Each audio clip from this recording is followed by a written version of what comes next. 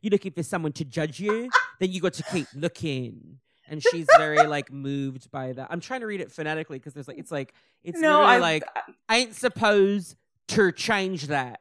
X-Men. In the 21st century, evil mutants led by Magneto aim to destroy the world.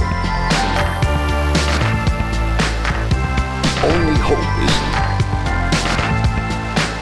X-Men. Welcome to Cerebro, the X-Men podcast where a homo and his friends dig deep into the history of Homo Superior. I'm your host, Connor Goldsmith, and with me today is Kat Overland, indie and small press editor at Women Write About Comics. Kat, how are you today? Very happy to be here. Big fan. Excited to chat about my favorite mutant. Or a favorite mutant, I guess. Well, listen, I think multiple favorites in this franchise is only healthy given how many characters there are. We are here today to talk about Jonathan Starsmore, called Jono, best known by the code name Chamber. Jonathan spelled inexplicably Jonothon.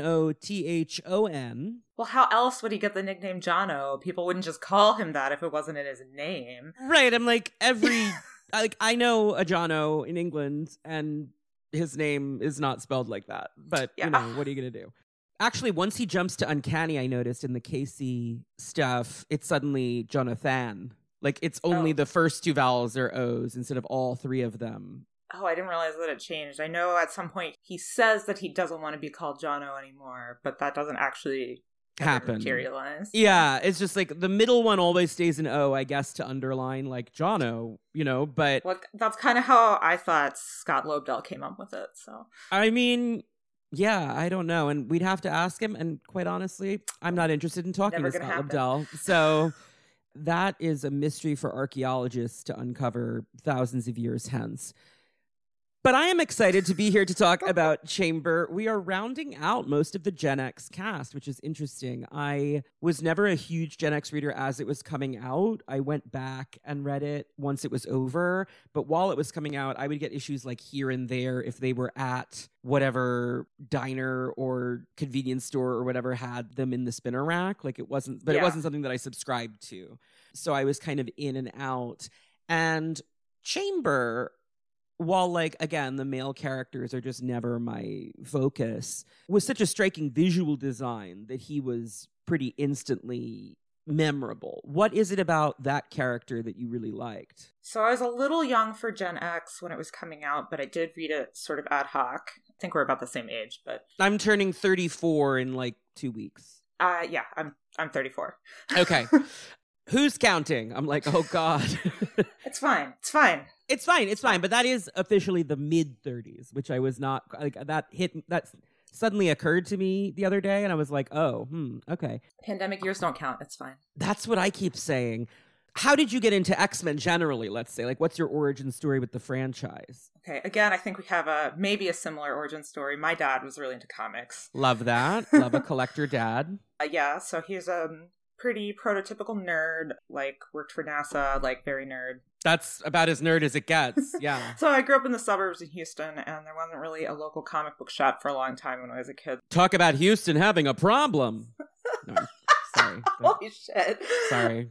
So, when we went downtown, I could pick some up, but like if there's one in the CVS or whatever. So I picked up Gen X. I really remember reading Gen X a few issues when it came out and being like, I was just totally in love with them because I was really into my cool teen characters phase, which I guess I never really grew out of.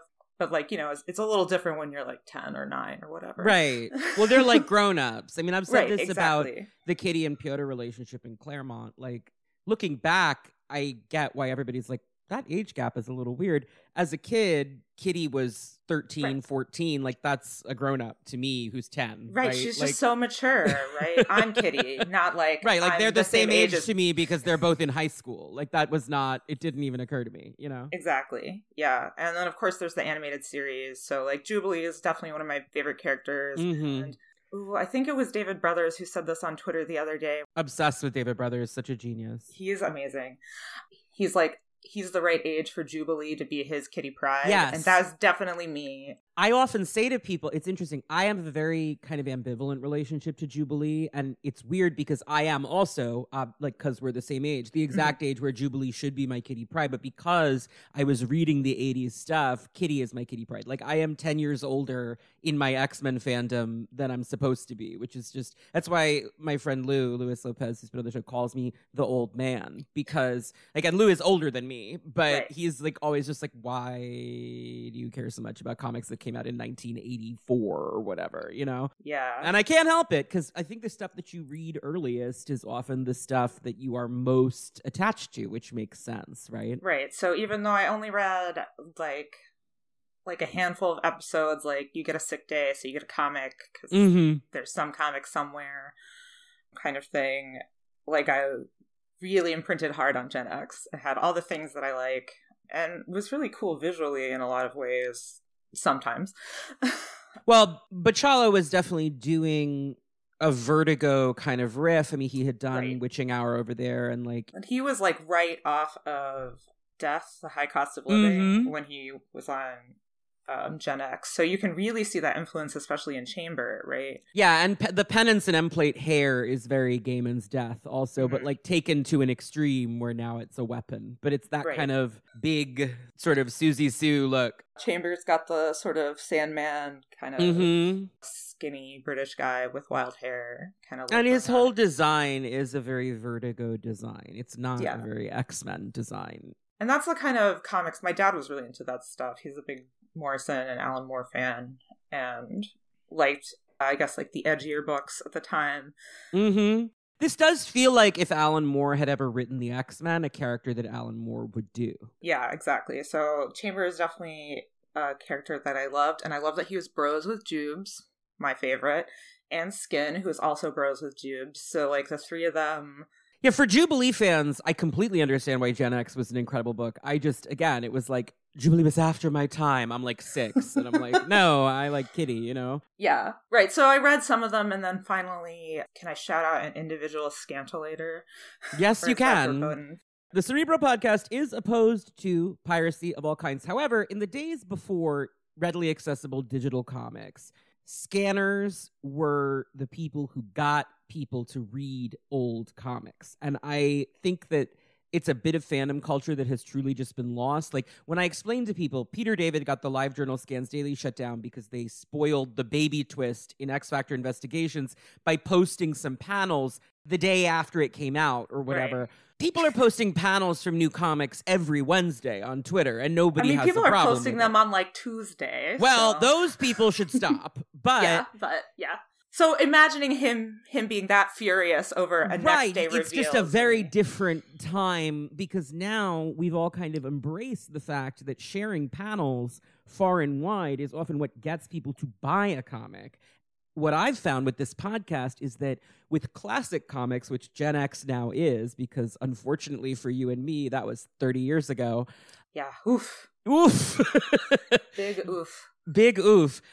You know, I find that a lot of what gets people, younger people in particular, interested in going back to the comics from the 70s, 80s, 90s is posting bits from them. And they're like, wow, that's crazy. I have to find out what the context is here. And they go and find the issues. So I will be real, while rereading a bunch of this stuff, I probably took like 1,000 screen caps, if not more. So my Twitter is going to be flooded soon. I love that. You don't even understand. Last week's episode on Stacey X, there are very few Stacey X resources on the internet, shockingly, right? So, like, instead of reading the key stories, I just went to Travis Starnes and read every single appearance she's ever had and just screen capped them relentlessly, because I was like, well, I gotta remember my talking points. I did that here, actually, with the Poptopia arc. Oh my God, yeah. There's so much really in exciting. That. And I was just like, I need to have quotes to pull out of this, because Joe Casey is doing some really cool stuff in this arc. Yeah. But so you were going to shout out a specific scanner. Okay. So I was going to shout out Beastly Charming, I believe, is the scanner that put out like all the Gen X books, which are not even available digitally now. So well, that's the thing, is it's like, yes, that trade. Was technically illegal. However, they still still have not made Gen X digitally available. So I understand. And I have all the trade paperbacks of Gen X characters you can buy legally, so my conscience is clear.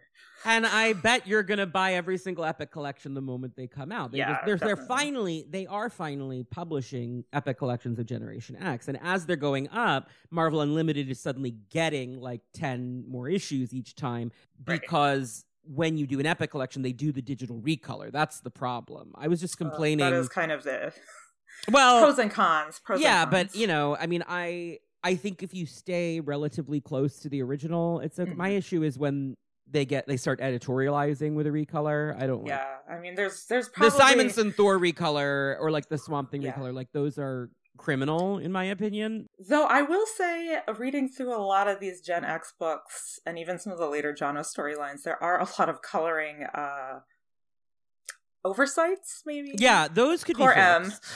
M. Yeah. Oh, I would be fine if they went through Marvel Unlimited and fixed Monet's skin tone in every comic that she's ever been in. Except for that one issue where she's horrible to Stacy. I think that specifically should remain White Woman Monet. It's like a very unrecognizable character, and that's fine because Chuck Austin writes her crazily. I kind of had forgotten, like, full disclosure, I never actually read New Warriors. Volume 4? Yeah, that was a great choice. War.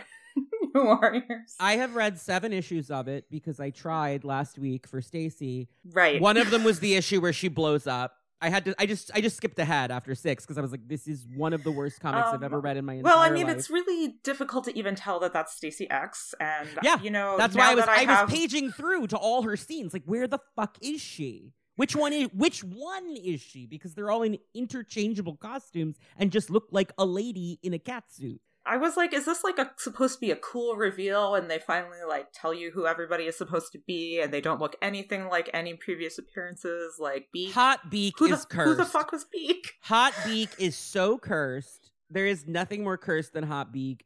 Hot Beak is more cursed than Hot Marrow, who was previously the most cursed hot character. Right. It was oof. Anyway, so yeah, I wouldn't recommend that. Did not get a lot of Jono insights except I remember you. So it was so funny. Travis Starnes, my patron saint, Travis, if you're listening. I don't know if he listens to this podcast. I just love his work. The website went down right when Kat got to New Warriors Volume 4. And it was like, what am I going to do once I finish And it's back up now, thankfully, but there was like a server issue. But she was just like... Got through it. She was like, I have to read New Warriors Volume 4 now. I was like... Define have to. I was like, you have to skim New Warriors. I am not going to make... I'm not going to ask for a treatise on Decibel in this episode because I just don't think that's particularly fruitful or interesting for anybody. No. So I don't feel bad that I missed that as like a Gen X team fan. That's another one where some color correction in digital wouldn't hurt. Yeah. Because Angel Salvador is walking around... Every single design choice in that comic was a mistake. It's shocking. Without exception, every single one is a mistake. When you were like, oh, there's not a lot of Stacy X resources, and I was just like, is that why New Warriors looked the way it did? Like, could they just simply not read the Generation M mini? Well, they're all calling her Miranda because that name was in a handbook, but it had never been used in a comic before. I think we need a Gospel of Stacy X to be readily available. Well, I'm glad that they're friends, anyway. Oh, I am too. But by the way, some business. I asked last episode if anyone could find me a citation for the idea that Stacy X's name was supposed to be X-Stacy, as in ecstasy, because I couldn't, it's never in a comic and I couldn't find it. Right. Several of you have sent in the source, which is an interview with Joe Casey. He's talked about it a couple times, but also he popped into the CBR forums at one point to talk about it. Basically, he named her Ecstasy, X-Stacy. Mm-hmm. And Marvel said they weren't comfortable with promoting drug use. And he said, given the rest of the plot that I got away with in this story, that kind of surprised me, but, whatever. So he decided to keep the pun, but make it like a wink by making it like X, Stacy. And then once he had changed it to Stacy X, he decided that he actually liked it better because, and he was like, not to sound grandiose, to be clear, like he understands that this is a wild comparison, but he said, in the same way that Malcolm X rejected his name, like Stacey X, his intended arc was that she was going to become a somewhat extremist radical leader for mutant rights, kind of almost in opposition to Xavier's dream, but working with it, but like a complication for them where she's their friend, she's an X-Man, but she is becoming an inspiring figure to people who are more militant and less accommodating than the Xavier people, and that she was going to be Stacey X like Malcolm X. He said, not to make a direct comparison. He was like, but once that was her name, I was like, And that arc would have been wild. Yeah. Like, I've always said that the alternate X-Men universe I want to see is the one where Claremont convinced them not to bring back Jean in 1986, where he was like, oh yeah, successful in convincing Shooter it was a bad idea. Not because I want that, but just because I would love to see how different the franchise would be. Mm-hmm. I gotta be real, I'm now desperate to know what would have happened if, like, the whole decade of the aughts was consumed by the rise to power of political revolutionary Stacey X. I would have been all about that. That would have actually been amazing. Instead, we got... I mean, first of all, the Draco never happens, so there's that. There's lots of really great bonus items there. But yeah, so that's just the answer to that question, because I did ask, and several of you were very helpful in writing in. Joe Casey, come on the pod. Now I'm like, yeah. What would we even talk about? We could talk about Mr. Clean from this issue with the I want to talk to him about Poptopia. Yeah, actually, you know what? That's exactly right. Joe Casey, if you ever want to come on this podcast to talk about Sugar Cane, please email cerebrocast@gmail.com. So you were drawn to Gen X. You loved these characters. They were in that you said like your cool teens phase. Yeah. The 90s were a specific kind of moment. It's funny because 90s nostalgia keeps kind of trying to come back in music and fashion and stuff, and it feels very weird to me because the teens in my neighborhood are all like actually wearing bucket hats, like as part of a casual fun outfit. It's like it's just it's another sign of my encroaching mortality, is like, oh, the fashion of my childhood is now nostalgia fashion, which that always happens, but you don't expect it until it happens to you. Like, it's just like, oh, they're tying sweatshirts around their waists, huh? Like, that's interesting. I'm waiting for the Juicy Couture tracksuit to make a triumphant return. Oh my god, that actually, you've got your finger on the work from home pulse right there. Well, yeah, and I honestly, actually, just like as part of my Jewish American Princess Polaris agenda that is very important to me, I need Lorna to have a purple Juicy Couture tracksuit for like scenes in civilian garb. Yeah. And I'm just putting that out into the universe. Free idea, won't sue. Jerry, anybody else writing Polaris. I do just feel like if she were vibing and just watching TV, she would have a beautiful purple velour Juicy Couture tracksuit that she's had since high school. I feel like we could definitely see more mutants in athleisure on Krakoa, just in general. They're not all walking around in the spandex all the time. One thing I love about the 80s is the X-Men were always just sitting around in athleisure. That's true. They were just sort of like, I'm in my danskins. The whole run of Wheezy's X Factor, I feel like Jean is just like always showing up to meetings in like casual aerobic wear. That's true. Then in the 90s, we got jackets. Yeah, and listen, I love a jacket, so I get it. I'm not, Look, I'm bisexual, have a jacket problem. There you go. Admit that stereotype. Well, so is John O'Starsmore, is sort of absolutely true. Bisexual with a jacket problem feels very much like his vibe, if I'm being honest. Right. So, like, even as a kid, I was really into the sort of Jubes, Jono vibes, because like, they kind of set up the chemistry, but she was 13 and he was 18, so they were just bros. Isn't he 20?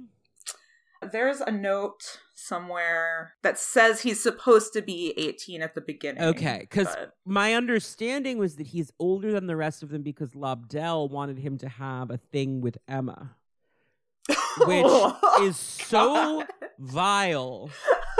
Wow, I like physically recoiled at that. Wow, yeah. Awful. Well, it's just, there's a couple things, like, honestly, there are two things that Emma Frost doing would be like so far out of character that it's unacceptable. Mm-hmm. And one of them is what she did in Inhumans versus X-Men, which is why I'm glad that we have all just agreed not to worry about it.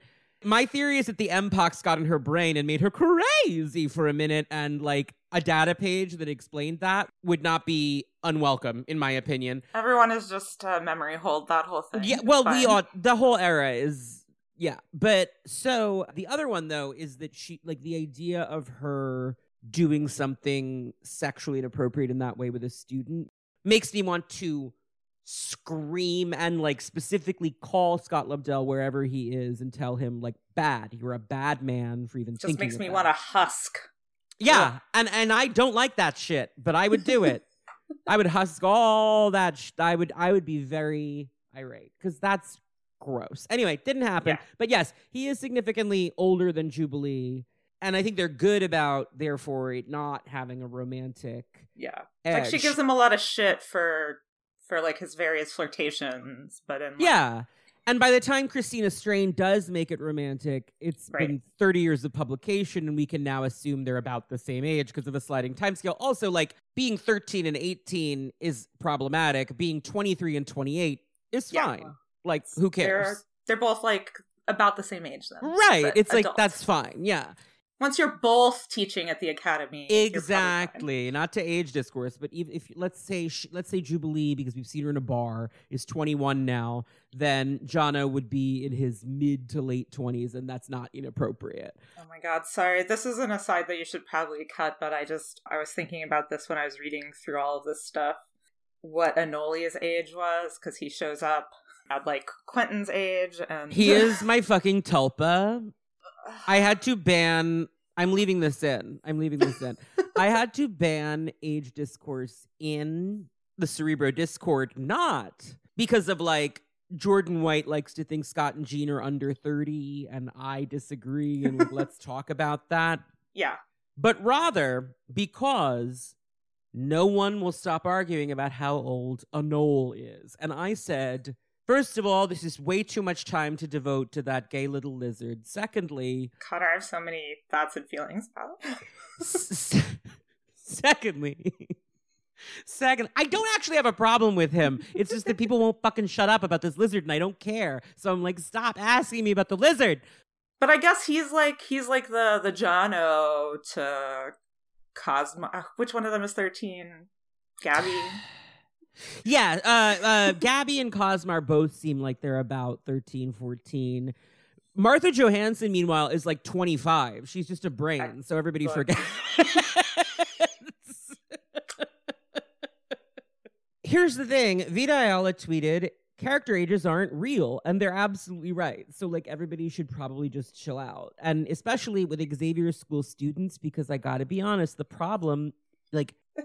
I feel for people who stand those characters who are like 6 generations into the history of the X-Men, but they are never going to age more than a year or two because of the way Marvel time works. So you just have to take that L, unfortunately. Look, which is why I'm so happy that Jono gets to be like an adult now. He's a grown-up now, yeah. He's sort of like hedged his way in. There are 217 issues tagged with him. That's almost 20 Zaladines. I was gonna ask. It's not, but I'm not gonna do math. But I'm like, that's too. Like, well, I was like, 240 would be 20 Zaladines.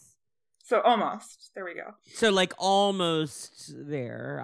Pretty good. I'm not a math gay. Whenever I tell stories about my childhood, I'm like, I was 8 years old when I read this story, and then I like think about it. I'm like, I was 10 years, or I was 6. I'm just. Was I 3 when that comic came out? Yeah, well, I'm like, how old actually was I? Right. My sliding time scale. Literally. And I was reading at 3. So it's very conceivable that I would have read a comic at even like 4 or 5. Yeah. Which deeply, my parents, God love them. That's fun. Like some of these comics. Oh, my dad had a subscription to Heavy Metal. Oh. So, you know, it's a comic. Just lying in the house. The story I always tell is just that when I bought the Inferno trade in 2000 when it came out when I was 12, my dad was like, your mother let you buy that? And I was like, yeah, it's the X-Men. And he was like, yeah, but I read that when it came out. And I was already halfway through it. So he was like, well, you know, what are you going to do? And that's why I am the man who I am today, which is like a gay weirdo who spends most of his time advocating for justice for Madeline Pryor. Like sometimes it's true that... But sometimes that's what makes you gay faster. And I loved that for me personally. Like there were stumbles along the way, but if Warren Worthington III had not descended from on high with his furry tits spilling out of his tank top when I was like 8 or 9, God only knows how long it would have taken me to start asking questions. Right. As somebody who kind of grew up in fandom, but not necessarily comics fandom, more like, internet fandom of age to... We're the same age, but we're both on LiveJournal. You don't have to explain yourself. Love it. So... we don't know each other from LiveJournal. I just assumed that. But... Oh, yeah, definitely. Yeah, no, but like, duh, absolutely. Right? Yeah. So I feel like Skin and Chamber were definitely like one of my first proto ships before I really understood what that was, because I was definitely aware of gay people as a young child because my parents had gay friends. Mm-hmm. I was kind of exposed to the world. So it wasn't like, oh, these two guys are going on a road trip together. Huh, right. yeah, I'm That's into crazy. That. Huh, right. Oh, it's like, what does this mean? I'll put a pin in that. I like when Skin hides Chamber from the executioner by burying him in mud because he remembers that Chamber doesn't need to breathe. That's deep. That's like really paying attention to detail. That's like we're very intimate friends, let's say. Like that is like I know shit don't about have you. Lungs. Right. Oh, wait. You exploded your own lungs with your mute. So actually, Chamber, for people who are not familiar with this character, Chamber's whole deal, only a half an hour into our recording, is that he's a telepath and telekinetic, but his power manifests in a specific way where it's a storm of psionic fire within his heart. And the first time he used it, or it activated rather, he exploded off his lower jaw, most of his throat, and the heart. Basic part of his chest cavity where like his heart and other key organs would be. In their place is this beautiful coruscating fire. It's like really gorgeous. For reasons that are not explained and that you should not worry about, he's able to conceal it by wrapping it up with a scarf or a bandage. He just has to Lenny Kravitz it. Yeah, and then suddenly you can't see anything. But because of this, he can't speak. So he communicates telepathically at all times. So convenient that he also had telepathic powers. Yes. If it was just telekinesis and you exploded your face, you're in trouble. That's actually, notably, the deal with Face, the character who he helps mentor in Gen X Volume 2, who's one of the Inferno babies. Go back to the Karma episode, I guess, guys, if you want to know more about Face. Yeah, who shows up in the Zeb Wells New Mutants with that whole arc. But yeah, so that's Chamber's deal, and Chamber... His teen angst was so great. That he exploded. Yeah. And he is now a constant swirl of teen hormonal angry fire, basically. Right. And he's also British and kind of like a goth punk, which is very dreamy to me. And he's not British like Betsy or like one of those... Like, he's British. Like, he's British, like he talks like this. It's like you're with a Y-E-R, like it's all written out phonetically. Gordon Bennett. You're driving me crazy, Miss Emma Frost. I don't know what we're talking about. Like he has that kind of energy. I'm going to have to look this up because you sound exactly like a rapper, a specific one, British one.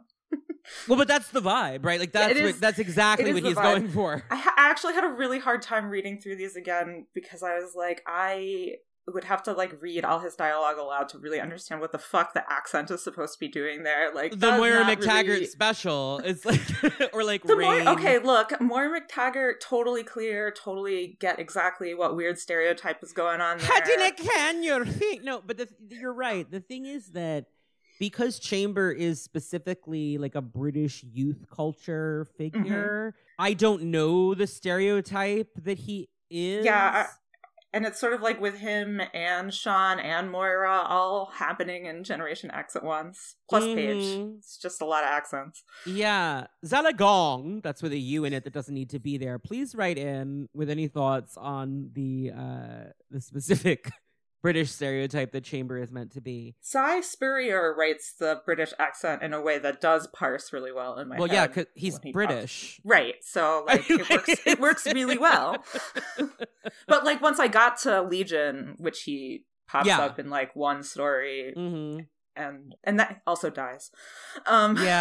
Chamber blows up a lot, and you know what? If your power was to explode yourself in some ways, that does make sense as a place to take the character. I don't think he ever blows himself up. Well, death, when it activated, though, he like blew his home. So when you're already thinking this guy, you know what he does? He fucking explodes. Like it is something that you then might want to do for drama.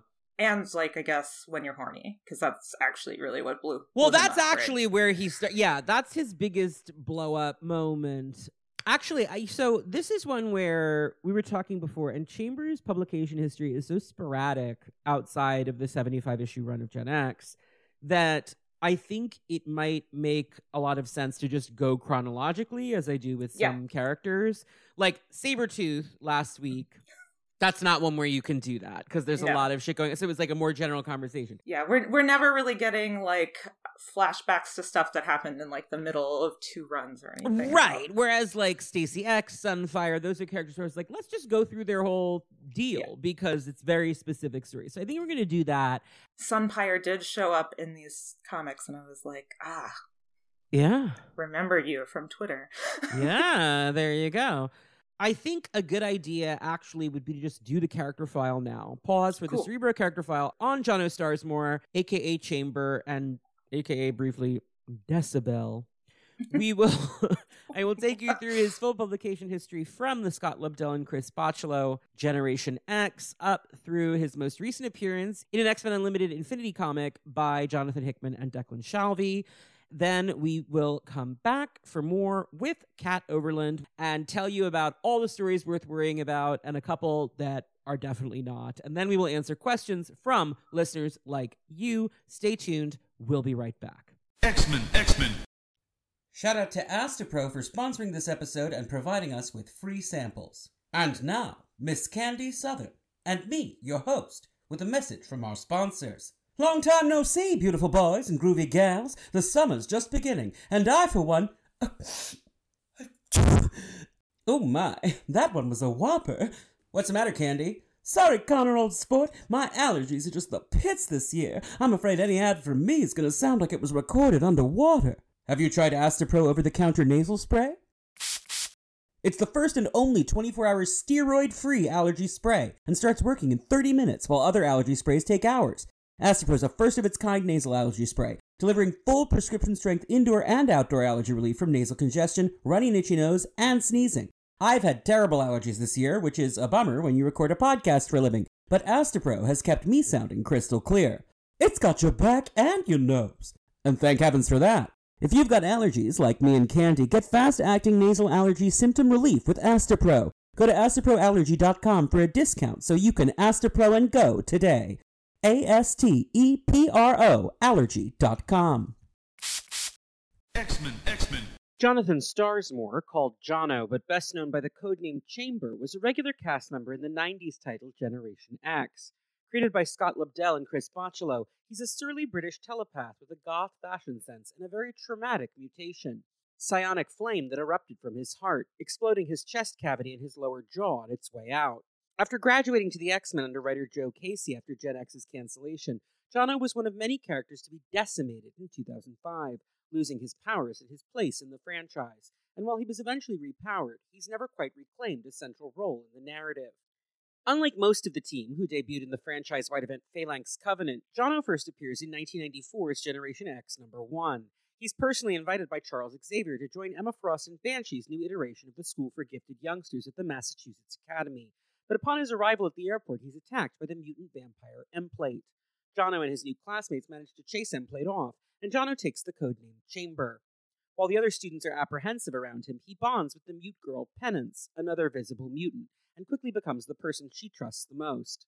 When Gen X member Paige Guthrie, aka Husk, is left devastated by the public news of the Legacy virus, a lethal autoimmune disorder that affects only mutants, she gets drunk in the girls' dorm.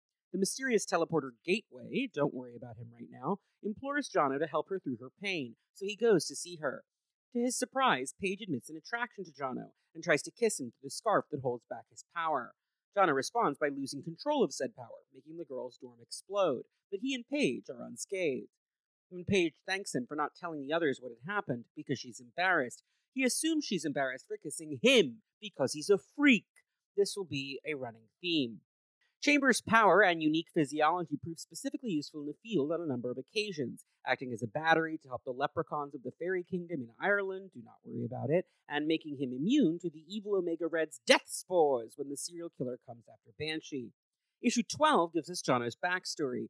Born and raised in London, he was into the alternative music scene and dating a girl named Gail Edgerton. When they tried to have sex for the first time at a party, the excitement caused Jono's mutant power to manifest, exploding much of his upper body and leaving Gail paralyzed in a wheelchair.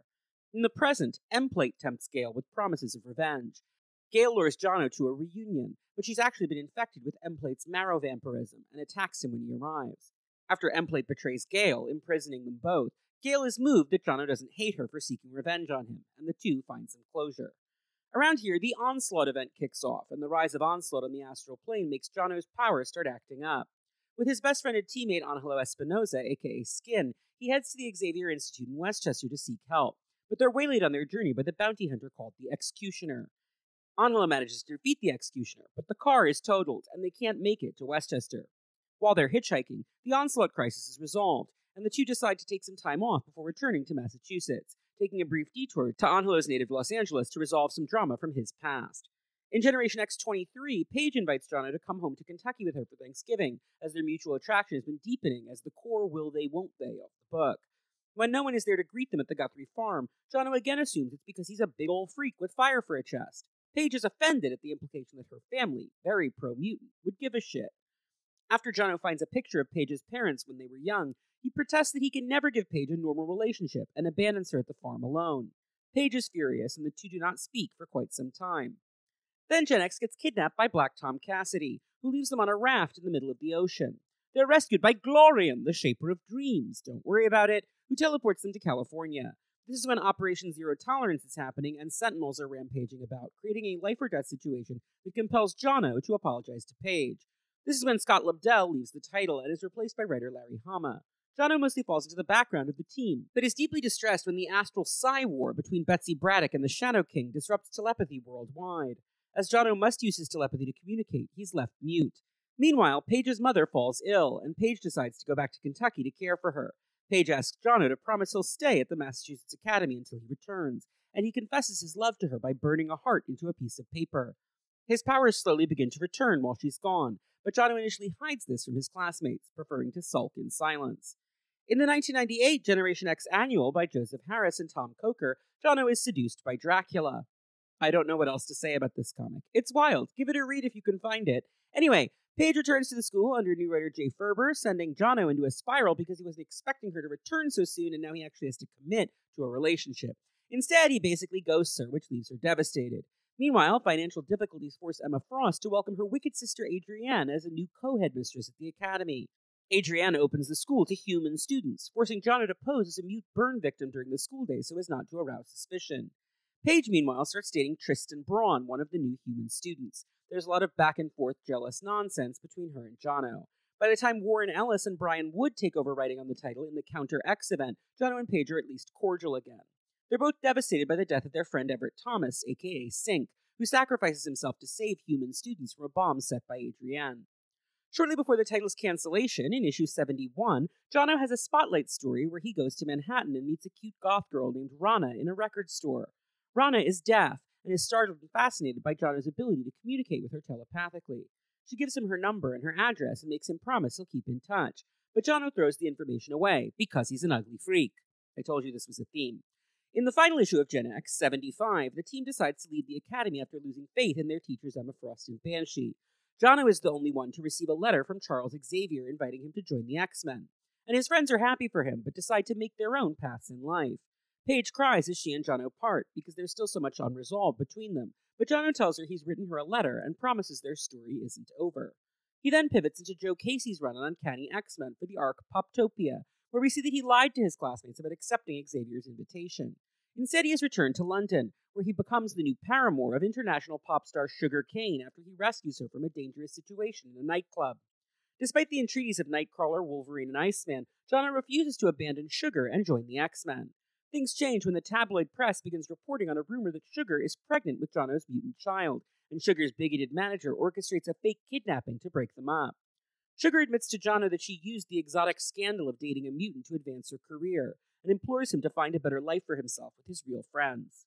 Jono joins Archangel's field team of X-Men, where he befriends fellow new recruit Stacy X.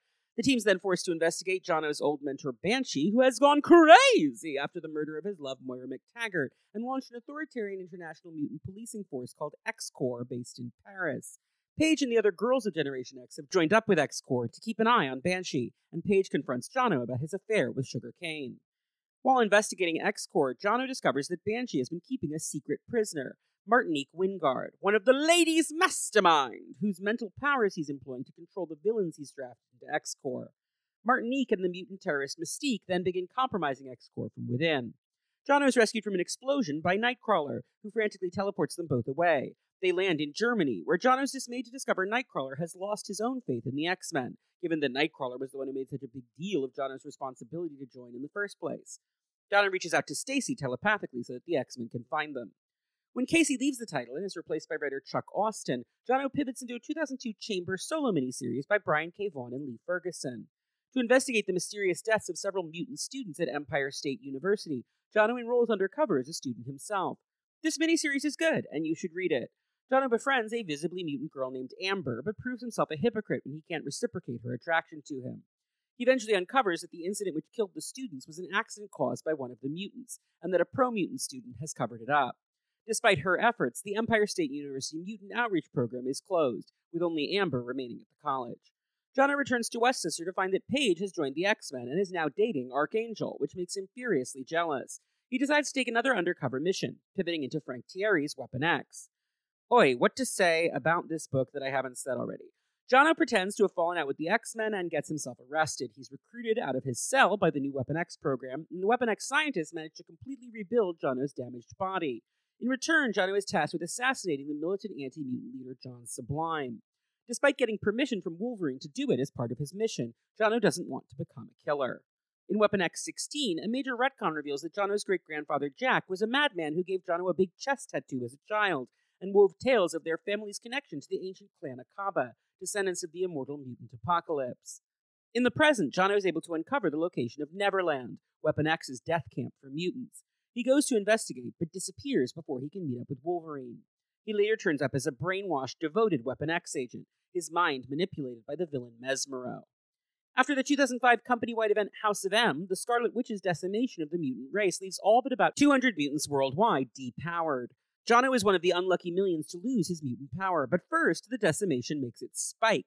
His chest and face again explode, but then the power burns out, leaving him near death. The X-Men manage to keep him alive with Shi'ar medical technology, and he's eventually transferred to a hospital in London in New Excalibur number 9, a fill-in issue written by Frank Thierry. There he's kidnapped by Clan Akaba, who transfuse a ton of Apocalypse's blood into his body and heal him, but also transform him into a facsimile of Apocalypse, claiming he's Apocalypse's direct descendant and heir. Then they let him go. Do not worry about this. Jono next appears in Volume 4 of New Warriors, where he's one of several decimated mutants to form a new iteration of that team using technology to gain new superpowers. Still a gray-skinned Apocalypse-looking guy, he takes the codename Decibel and uses a throat implant to gain sonic abilities. After that book ends, Jono and his former Gen X teammate Jubilee leave that team for the New Mutant haven Utopia, where Jono is a background character until the Age of X event by writer Mike Carey. In the alternate reality created by Legion during that event, Jono is Chamber once more, restored to his previous powers and appearance. Once the warp ends, Jono is surprised to discover that he remains in this state.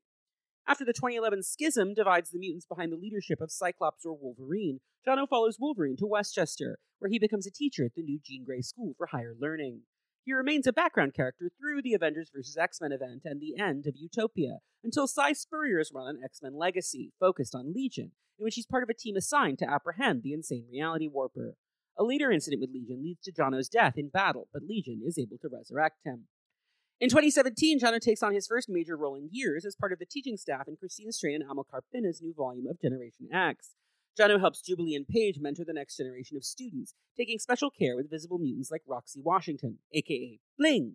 He also helps them defeat their Generation X teammate, Monet St. Croix, who has been taken over by Emplate, her evil brother. His friendship with Jubilee blossoms into a romance, which makes sense because she's a vampire at this point. Don't worry about it right now, and it's all very goth. She gets unvamped by the end of this book. In Matthew Rosenberg's run on Uncanny X-Men, Jubilee is one of many characters apparently killed by the Mad Messiah Nate Gray, see the Nate Gray episode, and Jono takes custody of her infant son Shogo. He decides to go underground and lead the Morlocks, which, sure. When the Marauders decide to wipe out the Morlocks once and for all, Jono rejoins the X-Men. He ends up murdering all but one of the Marauders with a giant pulse of psionic flame, but is then executed himself by the sole survivor, Harpoon. In the 2019 soft reboot, House of X and Powers of 10 by writer Jonathan Hickman, Jono is one of many mutants to be resurrected by the power of the mutant circuit called the Five, and joins the New Mutant Sovereign Nation on the living island Krakoa. He joins up with the New Mutants on a journey to Shi'ar space in an arc by Hickman and Rod Bryce, but isn't really a major player in the storyline. In the first arc of the digital X-Men Unlimited Infinity comic by Hickman and Declan Shalvey, Jono and Paige are kidnapped by the evil scientists of AIM, but Jono is rescued by Wolverine. And, that's it so far. He's still a cool fire chest guy. He's around. I don't know. X-Men. And we're back. I hope you enjoyed that overview of Chambers' publication history. Kat, how you doing? Great. Doing great. Excited to jump in. So we could just kick off. Let's talk about Gen X. What are your thoughts on Chamber in Generation X, his most famous and most consistent run of comics from issues 1 through 75? It's certainly some of the most characterization he gets, which makes sense. That's his, origin team and comic. And he's like such catnip to me. He's like a goth loner who has a good taste in music and is kind of prickly, and also he's so tragic with his blown off face. He can't even kiss a girl, right, even though he tries. And for some, just watching the romance unfold between Chamber and Husk was a real turnoff this time around, and I think I totally was just like, nope, not even. It's really bad. It is an attempt on Lobdell's part, I think, to do kind of a Rogue and Gambit thing, which, Rogue and Gambit was huge in the 90s. Right. So the idea of, oh, yeah, girl, I love you, but I can't kiss your mouth because I don't have a mouth. I love you. The way that Rogue can't touch Remy. It was a similar sort of, forbid. And the one time that Paige does try to kiss him, mm-hmm. He blows up the mansion. He prematurely ejaculates and blows up the mansion with a telekinetic shockwave. He blows up the girls' dorm at the Massachusetts Academy. It just explodes. The horrors and ravages of puberty. Just truly. One boner takes out the whole girls' dorm. Valerie Cooper went to the government with a whole report on that. It was just one boners. Mutant erection, Senator. One mutant erection and a building is leveled. Oh, I'm just, I always imagine Mike Pence now as whatever politician is yelling about X-Men legislation now after Twitter stuff. The William Stryker jokes with Mike Pence are always very good. So I'm just imagining that. Yeah, actually, I'm thinking about it. And by the time of Gen X, Valerie Cooper was allies with the mutants now. But it would be somebody. So I think that to me is very very compulsory heterosexuality on both the narrative level. It's a book about teens, so we need some kind of... We need a romance that's at the center of the book. Yeah. Yeah, and it's sort of ooh, Jubes is a little too young. Right. It's a funny joke that Skin can't get a hottie, so, and... Right, and Monet and Everett are kind of a will they, won't they for a very long time, mm-hmm. but that doesn't really play out until writers after Lobdell. Right, so that's pretty terrible, and definitely feels You mean Chamber and Husk is pretty Chamber terrible. And Husk, no. It's pretty terrible. It is. It is genuinely I love the Larry Hama Dodson era of Gen X. That really is clutch. My favorite era of Gen X also, and I feel bad because I realize that the Bachalo art is more innovative, but just personally on an aesthetic level, I prefer... listen, I think Frank Quitely was essential to the rebrand of New X-Men, but My favorite new X-Men issues are the ones Phil Jimenez drew because I like that kind of aesthetic. I like a Phil Jimenez. I like in terms of more recent people, Nick Robles blows my mind. I love that they're letting Lucas Verneck do more interiors now. Mm-hmm. Even Carmen Carnero, that kind of like lush but very realistic looking. Like everybody's stunning, so that's not realistic. But like, right, that's more my aesthetic than the cartoonier stuff. Dodson, he tends toward the cheesecake in a way that I think some people don't love. It's very Adam Hughes, right? Right. But I also love Adam Hughes. I love a cheesecakey art style if it doesn't feel like the female characters are getting exploitatively drawn. You know what I mean? Yeah. I like when people are beautiful. It kind of kicks off like that string of comics kicks off a little cheesecakier than it ends. I think. I think they like find the right equilibrium by the time he finishes drawing that book. They're supposed to be beautiful teens. Like, I want to read about beautiful teens having beautiful teen problems. It's like every TV show in the 90s where 25-year-olds were playing beautiful teens, and it was okay that they were hot. That was the point. Like, because we were all trying to get involved in the drama, and it's fine because everyone on screen is an adult. I think the Bachalo art is, like, such a cool pull-in at the beginning of the series, but then it kind of goes from Bachalo really influenced from the Vertigo style and his Vertigo work to like Bachalo watched a lot of anime. Yeah, and then like the Humberto Ramos stuff is really rough for me. Mm-hmm. There's like the really 90s silhouette where you get like the giant wrist gauntlets and the huge boots. Mm-hmm. I love it, and Chamber gets that too. But he reaches out to Penna. He's like such an obvious metaphor that it's really easy to kind of do some of these emotional X-Men stories. The mutant metaphor stuff with him is really on the surface because he is a marked mutant in the way that Nightcrawler is. Like, you can't avoid it. He can't hide it. His relationship with Paige is often complicated by the fact that he is insecure about her being a mutant who passes for human. Right. And I think, like Nightcrawler, though, they do kind of in canon make it obvious that he is also attractive, though. Which I think that's the thing is like everybody thinks he's so sexy, and when we get through the Joe Casey run, I think that's actually like a really important arc. Yeah. 2 weeks ago with the Stacey X episode, I talked about how I think that the Joe Casey run is really underrated. And in part, that's because of Stacey, but it's also because of Chamber. I think the stuff that he does with Chamber in that Poptopia arc is really, really smart. Yeah. But as you were saying, in Gen X, he's the one who reaches out to Penance because he understands Penance's deal, which is like, yeah, you feel like a freak and no one has ever treated you like a normal human being. So of course you're like behaving like a weird monster. Let's be monsters together. Yeah, he says, come on, let's prove to these guys that you don't want to hurt nobody. You know, like he's very much trying to encourage her to trust him because he understands her experience. And in that way, he also is very much like Nightcrawler. That's the function Nightcrawler serves with a lot of more visible mutants. And Nightcrawler will serve that purpose for Chamber in the Casey run, actually. It's true. And like Nightcrawler, I think Nightcrawler, too, is another one of those non-passing mutants who also gets a lot of in-canon. His mutations made him super hot. Right. Everybody thinks Nightcrawler's the hottest guy. So I think the only other thing, it's a really formative comic for me, and I do really like, there's some time travel shenanigans, there's romance, which is not great, but I do like Jubilee kind of dealing with her crush on Synch and stuff, but I like Chamber and Synch, too, and this kind of follows him. I love the part where Synch mimics his power and doesn't explode his own face.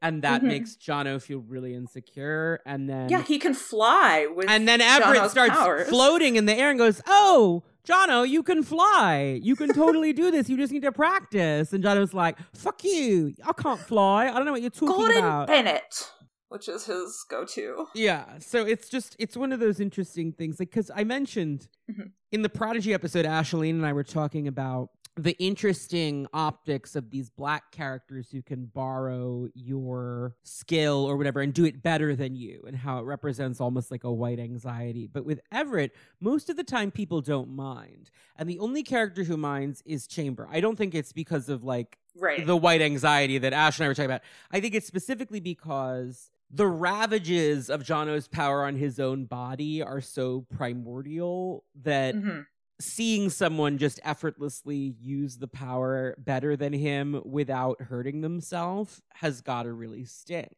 Right. You know, he spends all this time knowing that his powers are what caused him all of these pains, and then to see Everett be able to utilize them totally free from pain in a way that sort of seems way more like a gift in kind of a way, like many of the other X-Men. I mean, like, I think that's a really poignant scene and kind of a theme that goes with Jono as he leaves the Academy. Yeah, particularly just in terms of how he relates to women.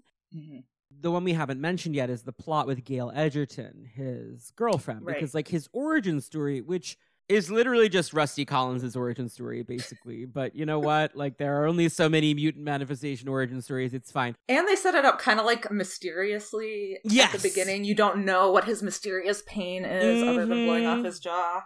Yeah. So Rusty Collins, and if you don't know or care who Rusty Collins is, you're not alone, but go to the Sally Blevins episode featuring Jordan Bloom. I think it's a fun one, and we talk all about Skids and Rusty. Rusty's backstory was he was like a virgin in the Navy, and his like comrades hired a sex worker, and his power manifested from his anxiety, and he burned her, and it was like a whole thing, and he has to have like a reconciliation with her years later where she's like become a nun and like all that. Anyway, don't worry about it. I'm just saying this is a similar arc. It's more personal though, because Jono's power manifests when he is, it's the same thing where it's like, I'm about to lose my virginity. So it's like I'm very much around that in a coat closet with my girlfriend. With his girlfriend though. Gail is his girlfriend. And then his power manifests from the excitement of their sexual connection, and his body half explodes, and she is knocked back by the telekinetic force and is crippled by a spinal injury. But thankfully, like, you know, no burns or any facial She doesn't get burned. Like well, she's beautiful still. It's psionic flame. So unlike Rusty, where it's like literal fire, I'm not sure if Chambers' fire burns you in that way. You know what I mean? Because it feels more like a kinetic. It's like Scott's optic blast, where it's just like, it's just force. It's not a laser. Like, you know. It definitely gets, his power definitely gets renamed depending on what book. 1000% inconsistent. We have a question about that later on. Oh, great. But so Gail, who is in a wheelchair, but yes, not scarred or anything by this attack, just lost the use of her legs. That sucks. That is hard. Understandable that Jono feels terrible. But yes, it is different from the Rusty Collins story where she's like permanently disfigured because he like melts her face off. But in this story, what ends up happening is that Gail teams up with M-Plate because she wants revenge on Jono. And M-Plate seeks her out. Like, yeah, like a random high school girl summoning. Like, no, right. He's like, what's the pettiest way I could capture these mutants? Right. These Gen X kids keep fucking with me, so I'm going to track down his ex-girlfriend who's bitter about being paralyzed, and I'm going to infect her with my marrow vampirism and use her to attack Generation X. But then M-Plate betrays both of them, and so Gail's like, you know what? I probably shouldn't have trusted this evil guy who's a demon from another dimension. Sorry, Jono. Well, his mouth hands are just so convincing. I think he also buries them in the ground, which is funny to me. He like there's buries them alive. Just little heads. They escape, but I guess they're even, you know, I paralyzed you. Yeah, Jono's like, I don't hate you for doing this. I understand that you were mad at me. And she's like, how can you find inside you to be so kind? He goes, you and me used to mean a lot to each other. Life and all the pain it causes ain't supposed to change that. You're looking for someone to judge you, then you got to keep looking. And she's very like moved by that. I'm trying to read it phonetically because there's like, it's literally like, I ain't supposed to change that. You're looking for someone to judge you. This is kind of what the problems I was having trying to read this in some kind of British accent, but you're nailing it. I think it's a little more Towie than the like East London vibe he ought to have, but you know what? I'm only one American man and there's only so much I can do. I think it is kind of funny though that like he's so much a product of all of the external things about his character. Like he's British and he looks like a goth punk, but it's not really like, you know, his gothy attitude is not really like an essential part of his character, I think, in some of these stories. It's aesthetic mostly. So, they get it together, and somehow I never really understood why he got the lauded Xavier's letter when, like, they send you a letter when you're ready to join the X-Men. You get to join the X-Men? Yeah, no, that... so... I was like, what the fuck is that? To give you a quick survey of like the things that, because here's the thing about Jono. He's a really cool visual. He is Paige's love interest. He's otherwise just not that essential to Generation X as a book. He has like one good showdown with Omega Red that is absolutely not connected to any other part of the Generation X story. Yeah, when Omega Red attacks Banshee because of drama from retconned past that they have together, Chamber is immune to the death spores because he has no mouth. So he doesn't breathe. So he's able to defeat Omega Red. The fact that he doesn't breathe is, again, like we said earlier, when they're at a creepy haunted carnival, Skin. Yeah, I was just saying Skin is able to bury him in mud because he doesn't need to breathe, and that's how they defeat the Executioner. Wait, should I have talked about my ship with them here, or had we already covered that? You mentioned it, but feel free to go into detail. They vibe. Like, they go on this weird road trip together. Right, where we then get to find out Skin's mysterious backstory, which I'm really excited to hear Terry Bloss talk about, because as another Latina, Skin was really, I think that was also... Have you heard that episode yet? You should check it out. No, I haven't. It was fun. It was a fun one. Terry's great. Gen X was really... I think appealing to me because I really love the 90s diversity kind of team ups where they're like, we're going to have one of everybody and they're all going to be friends. And to me, I'm like, yeah, that is what life is like. Cool. It's kind of cool to have a Latino character and for them to kind of... Gen X does have a very, United Colors of Benetton vibe. Yeah, is it great that he's, an East LA former gangster? Maybe not. But, Not ideal. We get into that in the episode. Yeah. I could only ask for so much back then. But yeah, I always thought they had a vibe, and I always really liked the friendship triangle between Skin, Jono, and Jubes, and sort of the, maybe a Poly V with Jubes and Skin pointing to Chamber. They definitely had vibes. So, kind of a proto-ship for young me. That makes a lot of sense to me. Shortly after that whole event, that's Onslaught era, truly. Yeah, there's a lot of Onslaught bullshit. Don't worry about it. Don't worry. Someday Anthony Oliveira will force me to do a whole episode on Onslaught, and I will deal with that. Well, then. It hits Generation X a lot in issues where they have to fly to a place, and then they're like, "Oh God, it was Onslaught. Let's fly somewhere else." And yeah, nothing of interest particularly happens. Sorry, team. Chamber sees Onslaught at one point, and Onslaught wipes his memory. And so Chamber's like, Onslaught is somebody I know, because why wouldn't he want me to know what he looks like? And then it was like, well, we'll never follow that thread again. Yeah, it's one of the clues to Charles, but it doesn't get picked up on at all. Then there's the bit where Paige invites Jono home with her for Thanksgiving because they've been kind of getting romantic. And he's a complete shitbird about everything and ends up abandoning her at the farm. Yeah. He can't handle any of that stuff. He can't deal with loving parents or anything because I don't think actually canon really does answer. We don't know anything about his family particularly. Yeah, I was unless it was in a holiday special that I did not read. Yeah, which is possible, but I don't think so. Yeah, it's still they were rich, and sent him on a plane there. And so he's like, oh my God, a caring mom, loving siblings. A girl likes me, commitment, Jesus. Well, it's also they show up and nobody's home at that moment. And he's like, it must be because I'm an ugly freak and they don't want to meet me. And it's Jono, shut up. No. This family with 2 mutants in it must hate mutants, although... Well, Joel does, but we don't have to get into it. Orcus Petal, Joel Guthrie. I'm waiting for the data page. So he was sort of right, but in the most asshole way possible. Yeah, and he's just so rude to her and kind of horrible. And so Gen X from there is kind of them being awkward. That's around when Operation Zero Tolerance kicks off and when Lobdell leaves the book, or let's be real, is taken off the book.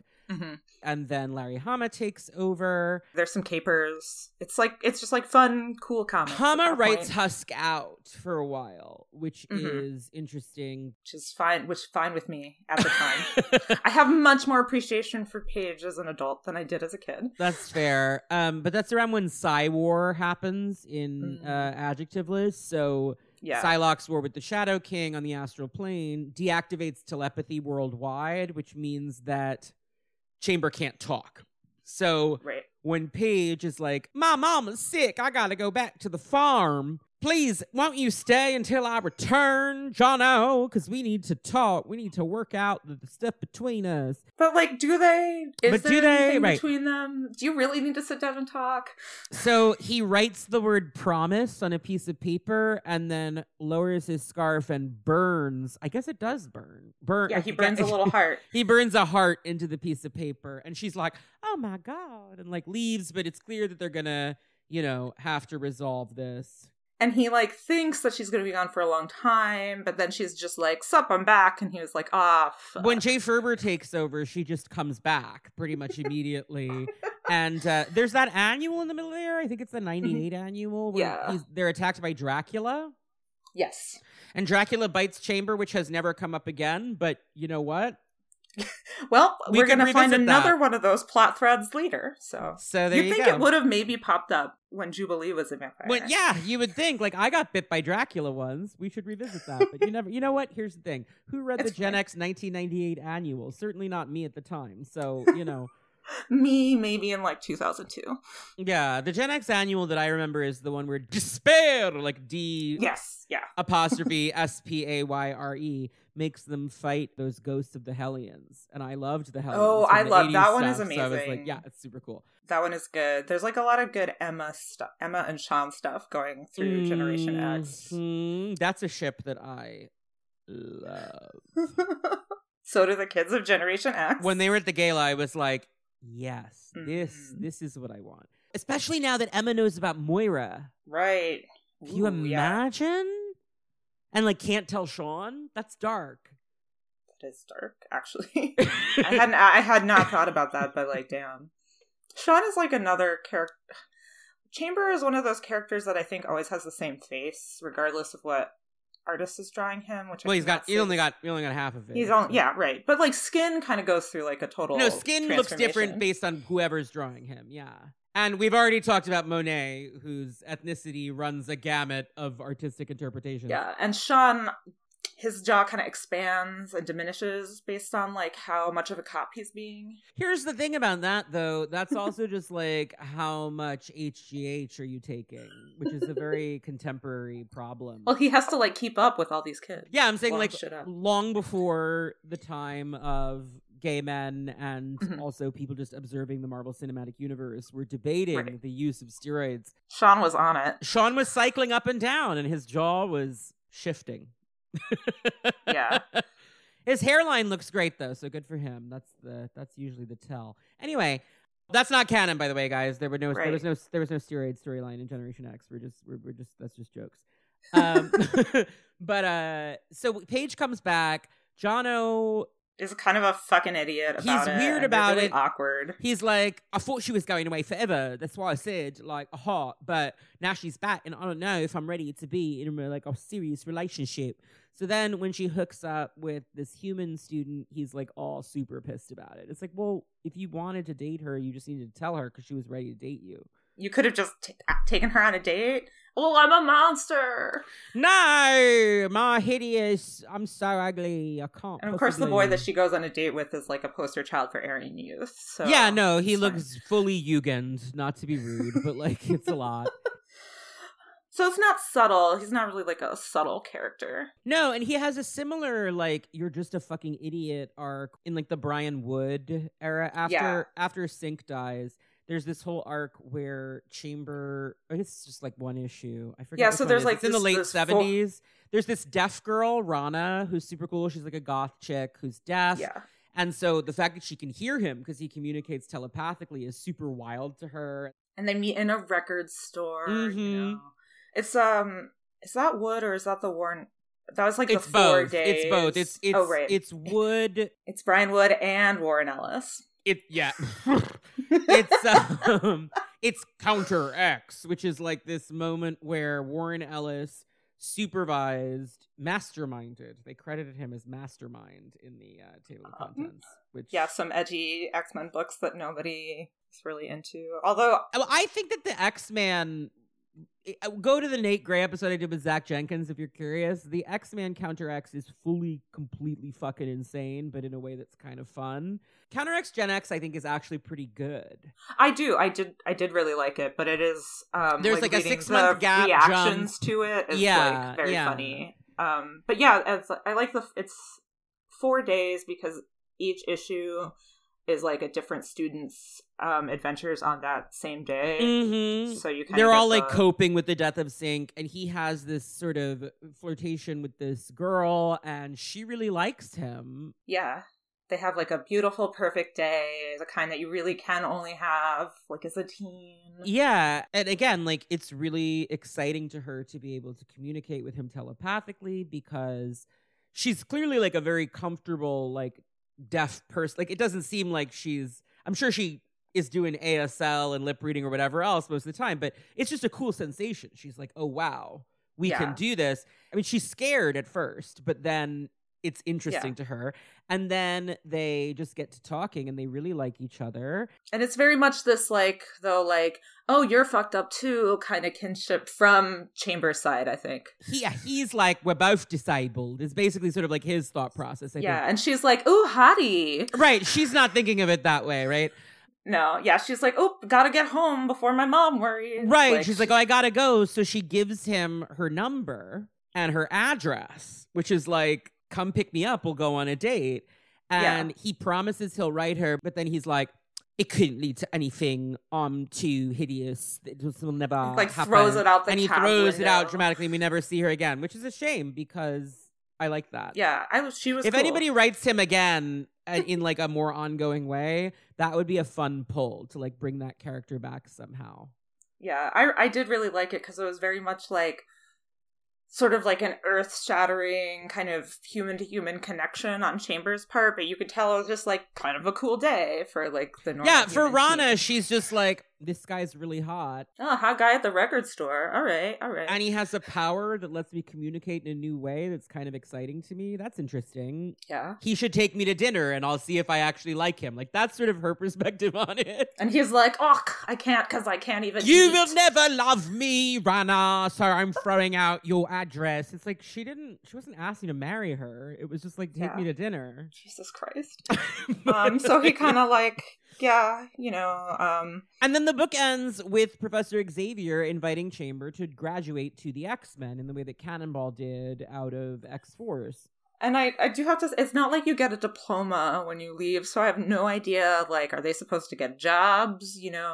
Like, did we graduate? And they kind of talk about how weird it is. They do talk about how weird it is because what's actually happened, like, this is an out-of-story problem, which is that what's actually happened is that Joe Quesada has hired Grant Morrison to relaunch the entire franchise. Right. And Gen X has therefore been canceled because Morrison is about to do something different with the Xavier School. Mm-hmm. So you gotta get rid of all these characters, but there's no particularly coherent way to do it. And Joe Casey presumably asked to use Chamber for his Uncanny run, so that's the resolution here is Chamber gets invited to join the X-Men. And all of the Gen X kids are really excited for him, but they then all decide to go off and do different things because they've really fallen out of love with Sean and Emma at this point. Yeah, well, Sean is like alcoholic depressive. Yeah, well, Moira has been ostensibly killed. Sean has fallen completely deeply into a bottle, and they all find out that Emma killed Adrienne and lied to them about it.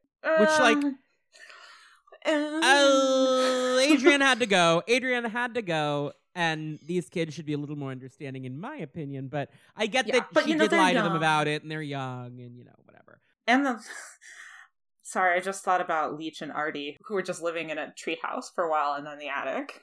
Yeah. Emma and Sean just really taking care of these kids. Listen, give them a home, But so it ends with Chamber being like, hell yeah, I guess I'm going to join the X-Men, sort of. Well, everyone else is like, hell yeah, you're going to join the X-Men. Yeah, they're all really happy for him, and he's like, yeah, I am going to join the X-Men. I'm going to do it, but then... And then, no. We jump to Uncanny X-Men 395. This is the first Joe Casey arc, Poptopia. And we see that Jono has completely ignored the letter after lying to all his friends and saying he was going to take it, and has instead gone back to London to just fuck around. Yeah, well, he doesn't think he deserves to be an X-Man and like all of this stuff. So he goes back to London. He's like in the clubs. I think this kind of also introduces something that I think's done better with maybe other mutants, and I think Christina Strain does better in her run on Gen X, but the sort of ambivalence about whether or not he also wants to be fighting so much, especially post like Sync. Yes, I think one of the interesting things about Skin is that he just does not want to be a superhero. And so after Sync dies and they're all like, our teachers have fallen apart, Skin's like, all right, Jubilee, you want to drive back out to LA where we're from and like I'll get a job and we could like get an apartment? And she's like, sure. Because I'm 15. By that point, the sliding time scale has made them all the same age. And you just have to go with it. No, I know, but it's just sort of like, sure, I don't have a high school diploma or anything going on. Why not? Well, she goes, I'm going to be an actress. That's the, Yeah.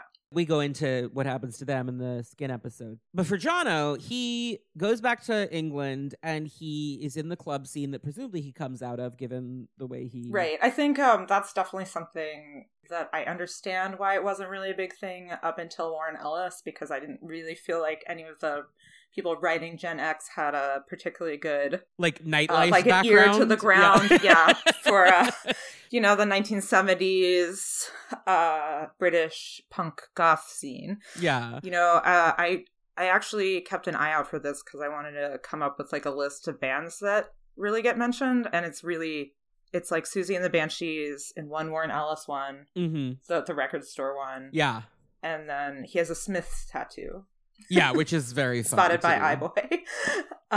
So it's like it's what you would expect, but it's just having a Smiths tattoo is like a very relatable prop. Like I don't have a Smiths tattoo. I'm just saying like, but it is a relatable. Being like a teenager who gets a Smiths tattoo and then finds out Morrissey is a racist feels like a very like punk experience that a lot of people had. I'm like, yeah, that's definitely Krakoa era Chamber. Like, what the fuck? What the fuck? Get my tattoo covered up because Morrissey can't shut his fucking gob. Yeah.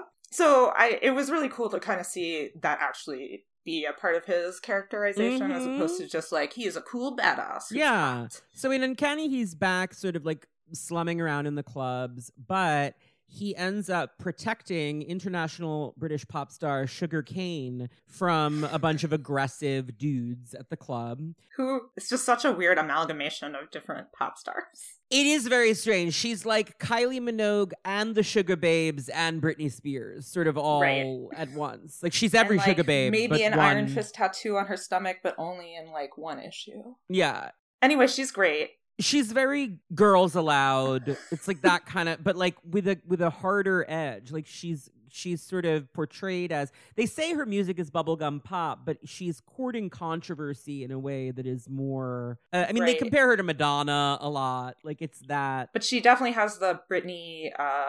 Well, what's interesting is that it's kind of Gaga before Gaga in some way. Well, she's got the red like latex she wears the Britney that Britney has. Yeah, catsuit. Yeah.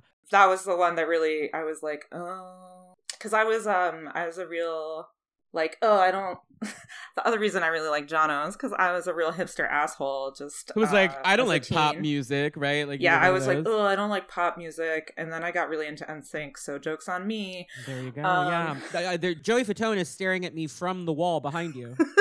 That was a gift from a coworker who knew about my NSYNC loves. But a friend did gift me a bargain bin Chris Kirkpatrick for my birthday one year in high school. So, So I really liked Chamber because I, too, listened to a lot of sad indie rock music. Sure. I wasn't, like, that's not necessarily what my hipster bag was, but it was very much like, yeah, I feel you. I was a PJ Harvey gay, so I get it. Yeah. I mean, yeah, PJ Harvey is definitely like the... Jono listens to PJ Harvey. Yeah. I mean, my first concert when I was 18 was a New Year's show by Patti Smith, so, like, I get it. My first concert was the Lilith Fair because my dad thought it was important for me to have strong female role models. Oh, I love your that's dad. Why I'm gay. Wow. I love a dad taking his little gay daughter to Lilith Fair. That is the first one. That's called an ally. He truly was. That's my dad buying me Chris Claremont X-Men comics, frankly. Oh, man, yeah. My dad buying me the full run of Claremont and Davis Excalibur in back issue because I loved it so much. That's like that's what an ally does. Is what that is. So rereading this, I was a little concerned because I was like, I remember liking a lot of this stuff, but I also was like, fuck pop music. Right. But I actually thought Sugarcane and that whole plotline was really great. Like, I gotta say, I love her. I think she's a great character. She's way more self-aware than I was expecting from, like, I'm a sexy pop star. Mm-hmm. And then by the end, she's like, you're right, I am just using you because I know it's all a capitalist sham. Yeah, so I honestly, like, I'm longing a little bit for, like, a Sugarcane and Dazzler collab or something. Like, bring Sugarcane back and make it, like, a Unity tour kind of thing. I was going to say, well, with the sliding timeline, that's now the Nostalgia Tour. But that's what I'm saying, like, is they're both, premium like, time. Yeah, exactly. So Sugarcane is really taken with Jono because he's a hot guy with a star in his chest. Yeah, what's not to like? She is written in the way that a lot of the fangirls who liked him in these comics felt about him, in the way that women readers also felt about Gambit. It's done in kind of a clever way where she's just like, wow, like, this freakish mutant is actually gorgeous, you know, like, and so they start fucking. There's a great bit where she's like, you may not have a mouth, but there's plenty you can do for me with your hands, and there's plenty I can do for you. And then you cut to him, like, asleep with a handcuff half fastened around his wrist. Yeah, that's definitely growing Jono up, like, right there. Oh, yeah. He gets to fuck now. Yeah. And that's when Bobby and Kurt find him because the X-Men are looking for him because he hasn't answered Professor X's invitation to join the X-Men. Yes. Right. And I love this too because every time Jono's storyline kind of intersects with Bobby, it's always some like hindsight, you were a shady bitch, Bobby Drake, like panels where he's like wearing, like, he's trying to dress European style so he can aggressively hit on a waitress kind of thing, and even Nightcrawler is like, please tone it down.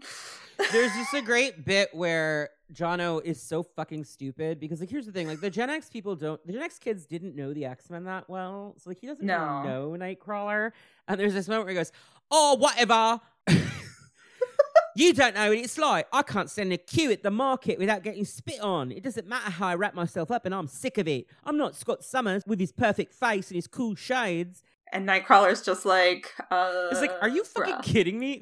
Mein Gott. Who do you think you are talking to? They were going to drive a stake through my heart at Winseldorf. They called me a monster. I am not fun to hide who I am, but I'm aware of the world we live in. What you are doing is not the way to change things. This is such like a dudes rock storyline. Also, Sugarcane is great and I love her, but this is a dudes rock storyline for sure.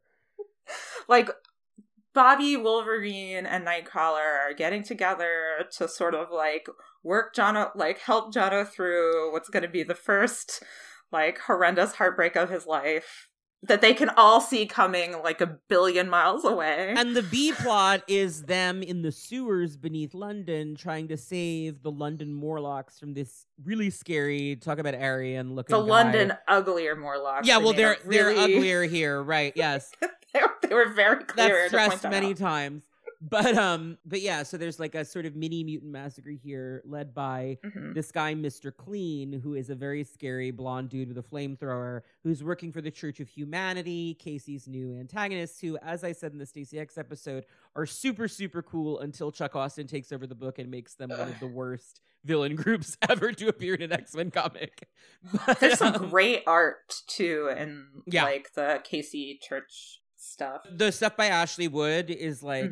breathtaking and terrifying. It's so good. I love the Chamber is definitely a character that kind of could lend himself more to horror storylines. Like there's like one Gen X book where Emplay is like fading in and out like a horror movie. You just sort of see him in the background of like a normal storyline and stuff. I love that stuff, and I love the horror church stuff here too. Yeah. But yeah, so they're like, Wolverine is like, oh, gotta adopt another troubled teen. Yes. This time he's a boy, but I will do it. The Sugarcane stuff is really interesting because she's like basically her career looks like it's doing really great. But privately, her sales are actually falling because she's kind of last year's news.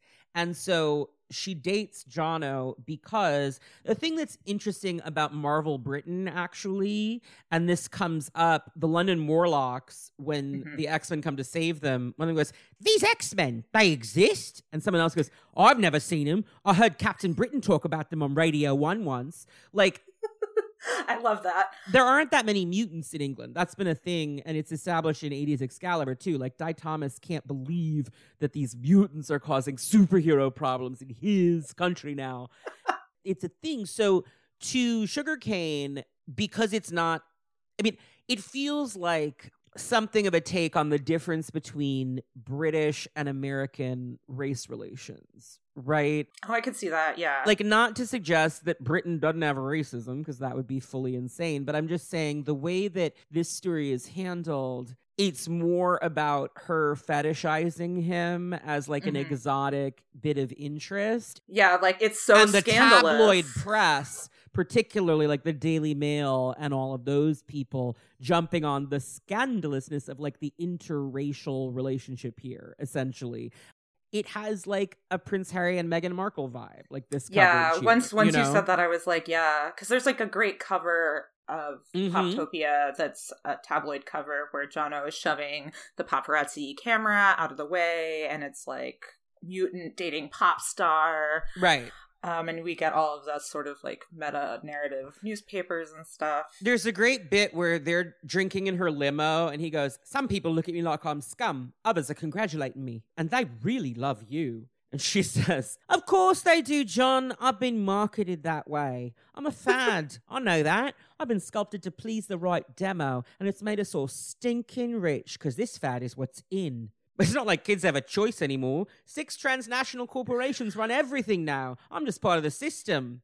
The fact that this comic is from 20 years ago. I know. Like, I was Sugar, just reading that. You like, don't have any idea what's about to happen. Oh, honey, it just gets worse. This is before Disney acquires Marvel. Right. Yeah, I tweeted. I was like, what would the sliding timescale have this? What's like the 2022 equivalent? Is she an influencer? Is she absolutely Julia Fox? Like, you know. I think if you did this story now, she'd be a Kardashian. She'd be like Kylie Jenner. I think it was maybe an Ariana Grande, Pete Davidson kind of vibe. That could work too, yeah. Yeah, it's just so funny, and it's just such a dude's rock. All 3 X-Men in London are just like, man, this is gonna suck for him, but we're gonna let you make your own. They keep choice. telling him, they're like, "She is using you," and he's like, "No, I don't believe you." But you know he does know. Which yes, and like, but there's like a great moment where she says to the press, "You want to say hello to my latest flame? He's got stylish jeans, that's for sure." Wink. Because again, like, mutants are exciting to Britain. I mean, one of the things that I liked in Teeny's Excalibur is that when she brought back the strike agents, it's like, of course the telepathic strike agents are mutants, but it was never said in the Captain Britain comics because Marvel UK didn't have mutants in it. Right. Betsy isn't called a mutant until she pops up in X-Men comics. So England's just not on top of this shit. It's why Pixie's arc is always very funny, because like, the thing with Pixie is they don't care that she's a mutant. What they would care about is if they knew she's a fairy, because that's a real problem in England. Right, of course. Yeah, so he's like into it because like it actually digs into like why he would be okay with that, even though he's clearly deluding himself, but like why this would be so attractive to him, because he's like a club kid, right? Who, even though he doesn't like her music, which is just. He's such an asshole. I do love assholes. He is an asshole, but she likes that, though. She likes that he doesn't like her music. Like, she kind of likes... She does like him. Yeah, and she's also like... She likes that he's not like a sycophant, because she's tired of that, you know? But where it ends up falling apart is... And she has a bigoted... Her manager is bigoted against mutants and makes that very clear to Jono. So that's like another plot that's going on here. What happens that pushes it too far is that the British tabloid press, which is absolutely worse than the American tabloid press, which is bad. The American tabloid press is bad. The British tabloid press is something else. And this arc does underline that. And again, it's like a very prescient... This is before like the phone tap scandal and all of that stuff. This is like you know, this is a pretty prescient story about British pop culture. So the Daily Mail or whoever, like the stand-in in this story, reports that Sugar is pregnant with Jono's child. And now this is why I think it really is. This is played as like a race thing. Right. So before, when it was fun and quirky and like, but now it's marketable like, and exotic. Our like white blonde pop star we're all into is pregnant by this mutant. This Which visible mutant. I think is also a little complicated because she has like these hulking bald black bodyguards that really that are also very anti-mutant. So it's this interesting, there's a lot going on here. I'm not saying that it's it's not a one-to-one. It's not a one-to-one, but in terms of the tabloid grossness that Casey is playing with, he's definitely drawing on the way that stuff like The Sun or the Daily Mail will race bait in like a very, it just sort of complicates some of the things I think he's trying to do. Mutants and race are always going to be complicated, and no one makes the explicit comparison in the story, thankfully, right? Yeah. It's just sort of something that's there if you want it to be there. But it's just sort of like the only black characters we really see are sort of like these hulking, like bodyguard muscles. So it's kind of like, oh, so close and sometimes so far. She says to him, "My whole life is going straight to hell. Is this how you felt, John? Is this what your whole life is about? The whole world turning on you? I don't think I can take it." And then what happens, and this is like a really fun soap opera kind of plot. This part is so nonsensical. First, and this is a really hurtful thing she says, is he's like, he turns to her and his chest glows and she goes, "Hey, John, can you turn down the lights for a sec? I don't need a reminder." And that really hurts his feelings. But then she gets kidnapped by robots, like her manager. It's basically her But there's manager. Also an implication that it's the British government. The whole thing is like her manager conspires with whoever it is who is interested in getting rid of this story. Right. Has her kidnapped, and it's then verified by the government that she was never pregnant because everyone's like, "With sugar cane, have an abortion." They say the word abortion, which actually I had forgotten, and it kind of I was surprised to see that. But yeah, I was like, did the manager like pay MI6 to kidnap a pop star so they could forcibly pregnancy test her? Love it. Sim Cummings, the manager, he has this really, like, when they ask about the abortion, what he says, and this is again, like, this is in that period that's post-Comics Code, pre-Disney acquisition, where, like, some of the stuff that gets through standards and practices in this era is really kind of startling. He says, "Well, nothing has been proven yet on the subject of Sugar's condition, but as a hypothetical, I think it's our duty as human beings to curtail this so-called evolutionary process by any means necessary." So he goes on the BBC and is like, "Yeah, if she's pregnant, we'll abort it, like, because it's a mutant baby." Right.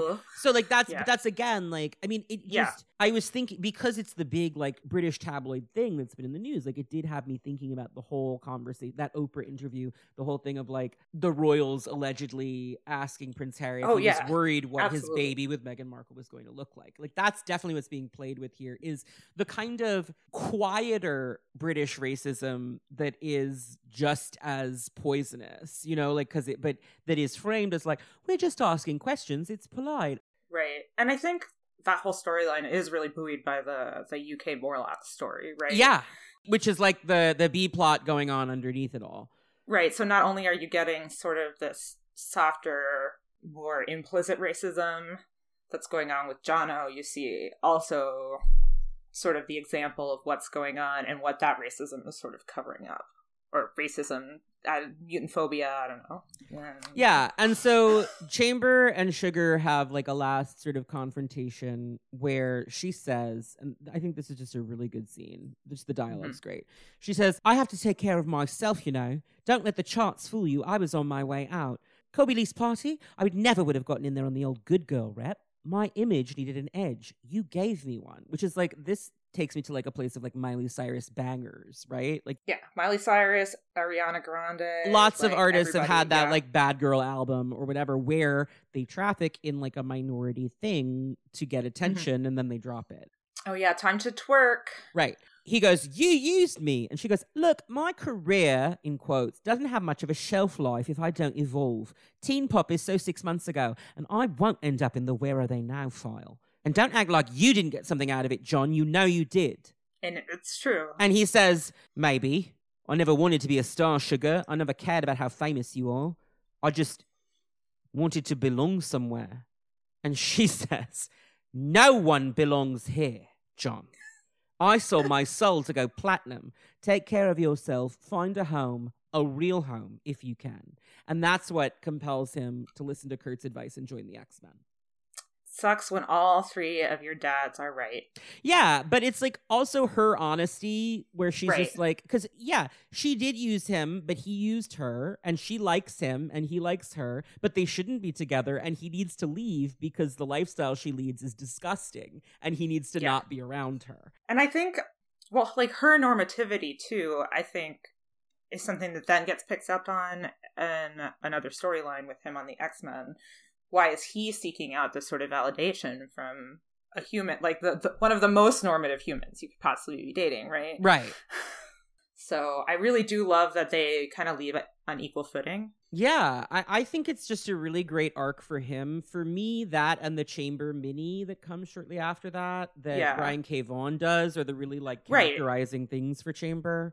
So I think that's sort of the flip side. Yeah, so like just to get there really quick, the next few arcs are X-Corps with Banshee, go back to... when Banshee becomes like a fascist cop. He's gone crazy because Moira died. I will say I wish that we had gotten a little more reaction from Chamber to Skin dying during that arc. Yeah, but unfortunately... That really felt like I mean, but that's Chuck Austen and he doesn't care. So, you know, like, because... Yes, I know. But before Chuck Austen, this is still Joe Casey. Jono and Husk reunite during the X-Corps arc. She's kind of miffed about the whole sugarcane thing.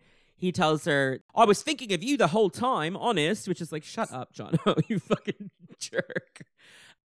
But then he is the one, because of his telepathy, who finds Lady Mastermind. Well, it's not. It's Mastermind 2, Martinique. Right. One of the ladies Mastermind who's been chained up in the basement to do illusions. And she draws him into her astral trap, and they have kind of an interesting interaction. But none of this super matters. And it's just another telepath telling Jono to get on that telepathy shit. Yeah. And he has a little jaunt with Nightcrawler. He has a heart-to-heart with Stacey X. He and Stacey have a really fun kind of friendship that I really like. And they're kind of both the outsiders on the scene, right? He like, she's upset that he contacted her telepathically without permission, and he stresses to her, I did it because you're like the only one who takes me seriously. I loved that. Like, my heart grew a little size. It's good. It's really good. That's when Joe Casey leaves and Austin takes over. Chamber pivots into, he like goes to college, quote unquote, but he's actually pivoting into the Brian K. Vaughan and Lee Ferguson miniseries. It's a Chamber solo mini, which is kind of wild. Right. It's great. I love this book. I think it's excellent. It sort of picks up on that sugarcane stuff. So they're going to, what's the fake university name? Empire State University. That's been the fake one since the 60s. Yeah.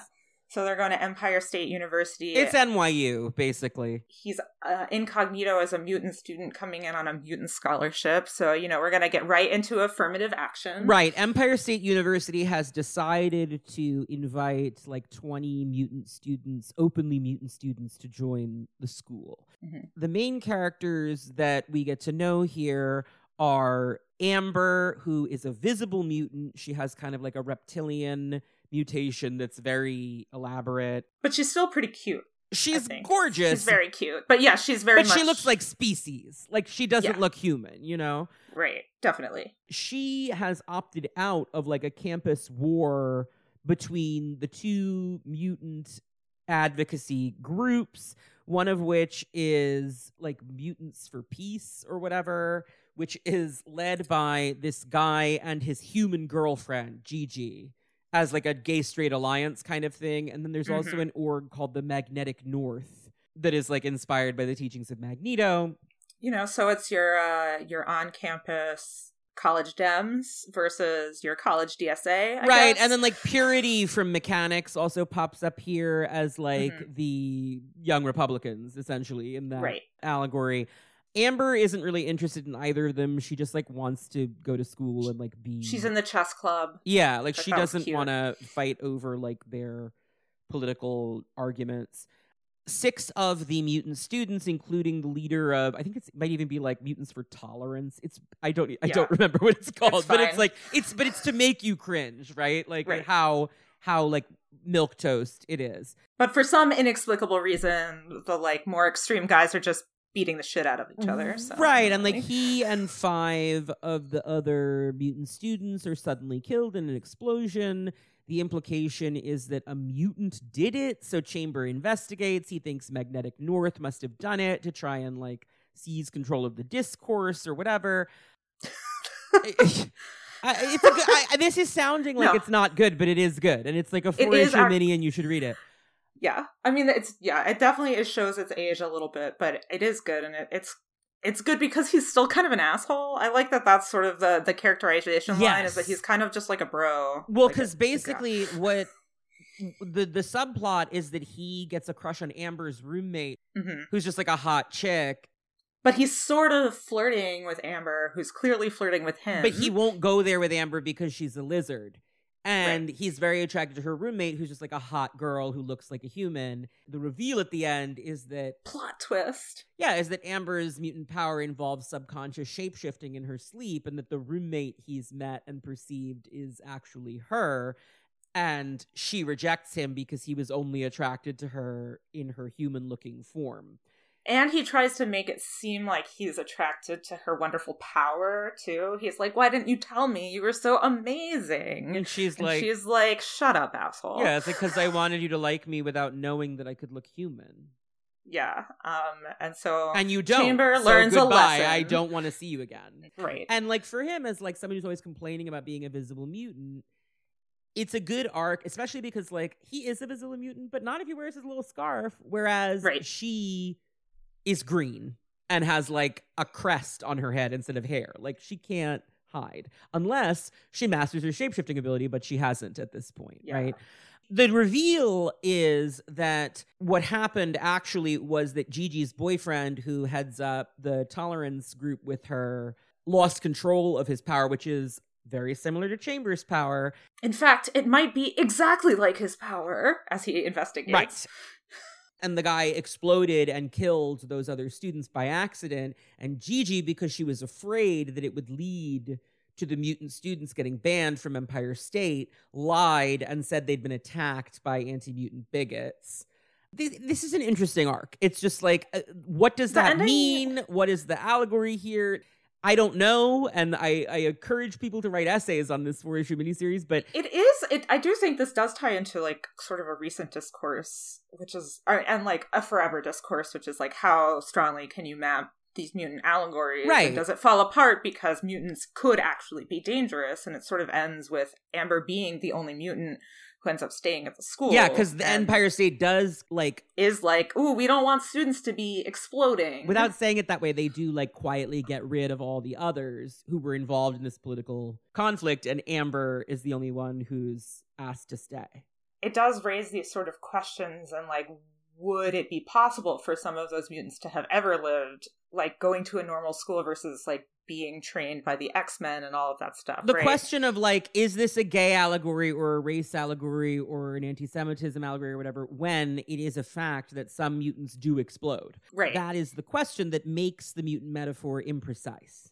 And I think I love the fact that that's what this mini tried to tackle. But yeah, this leaned into that and said it's still wrong to kick these mutant students out, even if they are dangerous, because you can't do that based on a circumstance of someone's birth that they don't control. It is still racist in whatever sense, or bigoted in whatever sense, even if they are potentially dangerous. Like, you should have an infrastructure in place that can protect everybody and make everything safe, perhaps. But, like, you can't, even if they are dangerous, it doesn't justify keeping them away from access to education or anything else. Yeah. Should we like skip ahead? Yeah, we're going to skip ahead now because this is where he goes to Weapon X. Yeah. So he gets his face back by being he's like, again, going undercover. Yeah, Weapon X rebuilds his face and gives him like a little like arc reactor in his chest that lets him direct his blasts in a more normal way. I think this really illustrates something I was talking to Connor about when we were gearing up for this episode is that I love Chamber in part because he's got so much potential as a character. Like, already we've gone over sort of the different ways his characterization and his mutation and circumstances can really be used. And then, like, in these overarching Marvel storylines, but also the characterization that kind of brings to him. And here it's just like, got my face back. And we don't really, he's like looking in the mirror, he's like, I look great. And like, that's it. And then he's eating, and I'm like, where the fuck are your organs? What? Well, they rebuilt his organs too. I don't, I like, the guess. point is, it's, here's the thing, guys. Frank Thierry, by all accounts, nice guy, follows me on Twitter. Frank, if you're listening. I'm sorry, but I just don't like this comic book. I don't like the Thierry Weapon X. I don't like it. And just like Marrow being turned hot by the Weapon X program, I think misses the point of that character. Chamber being turned hot by the Weapon X program in like a normative way, I think misses the point of this character. And if they were going to dig into that and like, what are his psychological evolutions from this? Like, how is he reacting to this? It just never goes like there. It would really fuck you up. Yeah, I don't know. He's undercover trying to help the X-Men learn about the new Weapon X program. He ends up disappearing while investigating Neverland, which is Weapon X's death camp that they and are then he's suddenly gassing interrupted mutants by at.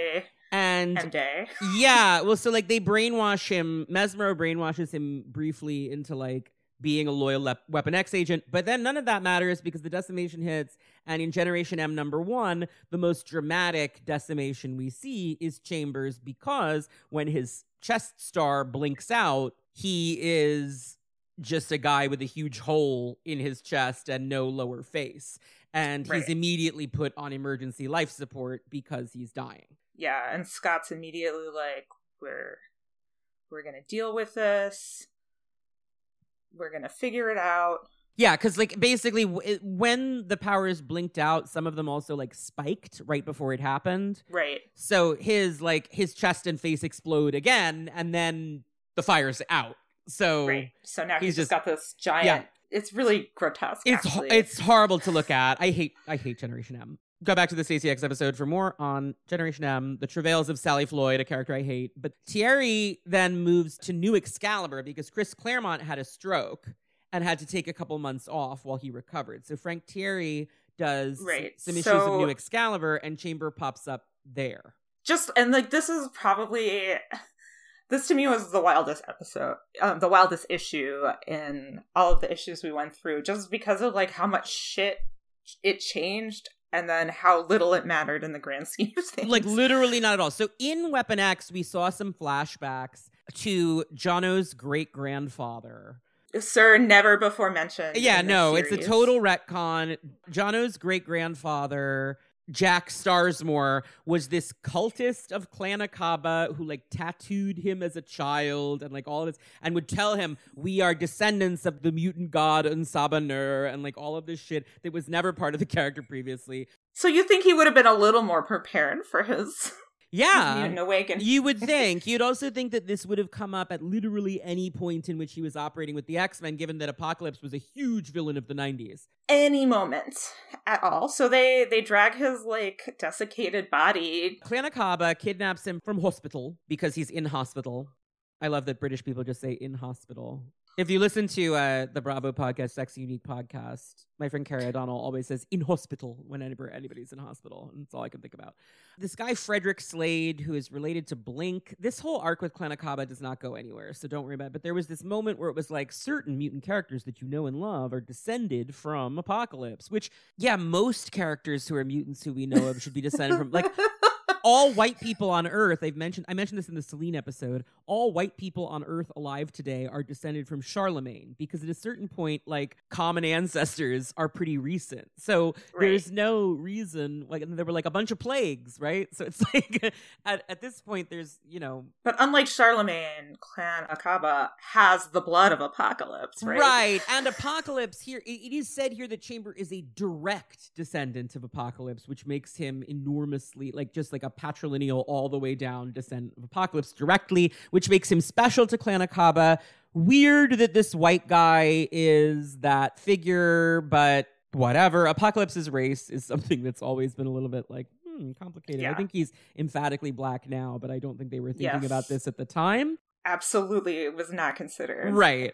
Like, he was gray to them. Yeah, he was like a blue guy, right? Yeah. So Chamber becomes a blue guy. They give Chamber a big blood transfusion of Apocalypse's blood, and he mutates into a mini Apocalypse. He looks like Evan Sabaner, that clone who comes in later. Yeah, but with better hair, for sure. For sure. But he's gray. He has the blue lips, with the side, with the lines on the side, and a huge tattoo on his chest. And he's like, "What do you want from me?" And they're like, "That's it. Oh, nothing. You can leave now. We just wanted you to embrace your heritage," or whatever. And then Peter Wisdom shows up and is like, hey, you want to join M13? And he's like, fuck everyone. Yeah, and he's like, no, and he leaves. So yeah, bizarre twist that goes nowhere. And he's like, I don't even want to fight. Maybe I didn't even want powers. Which is and so this also annoying. like, it doesn't give his powers back. It just heals his body. But they do say at one point, they're like, his power is latent now, but it could be Omega level now that Apocalypse has been unlocked. Because the thing about Omega level is it didn't mean anything until 2019. It was just a word they used for like the most powerful guys. And that does pop up again once in New Warriors, and then never again, which is the next horrible thing. Well, yeah. So I'd never read this. It sucks. And it was just bizarre as hell. I didn't know who anybody was until halfway through because they don't identify anybody. But obviously I knew that he was testable. Yeah, like the gimmick is that you're supposed to try to figure out who the characters are, but because their new powers from technology have nothing to do with their old powers, and none of them look like they used to look, and they don't act like the ones that they like their previous characterization, it's kind of a futile exercise. Chamber is the one where it's pretty easy to figure out which one is Chamber because he's gray. Yeah, and, like, he's fine. He gets out pretty unscathed characterization-wise. Yeah. But my notes for this are, what the fuck? He gets sonic technology implanted in his throat that lets him have Banshee or Siren powers. He starts going But they never Decibel. really mention, like, that mentorship line. No, they never mention Banshee, which is crazy.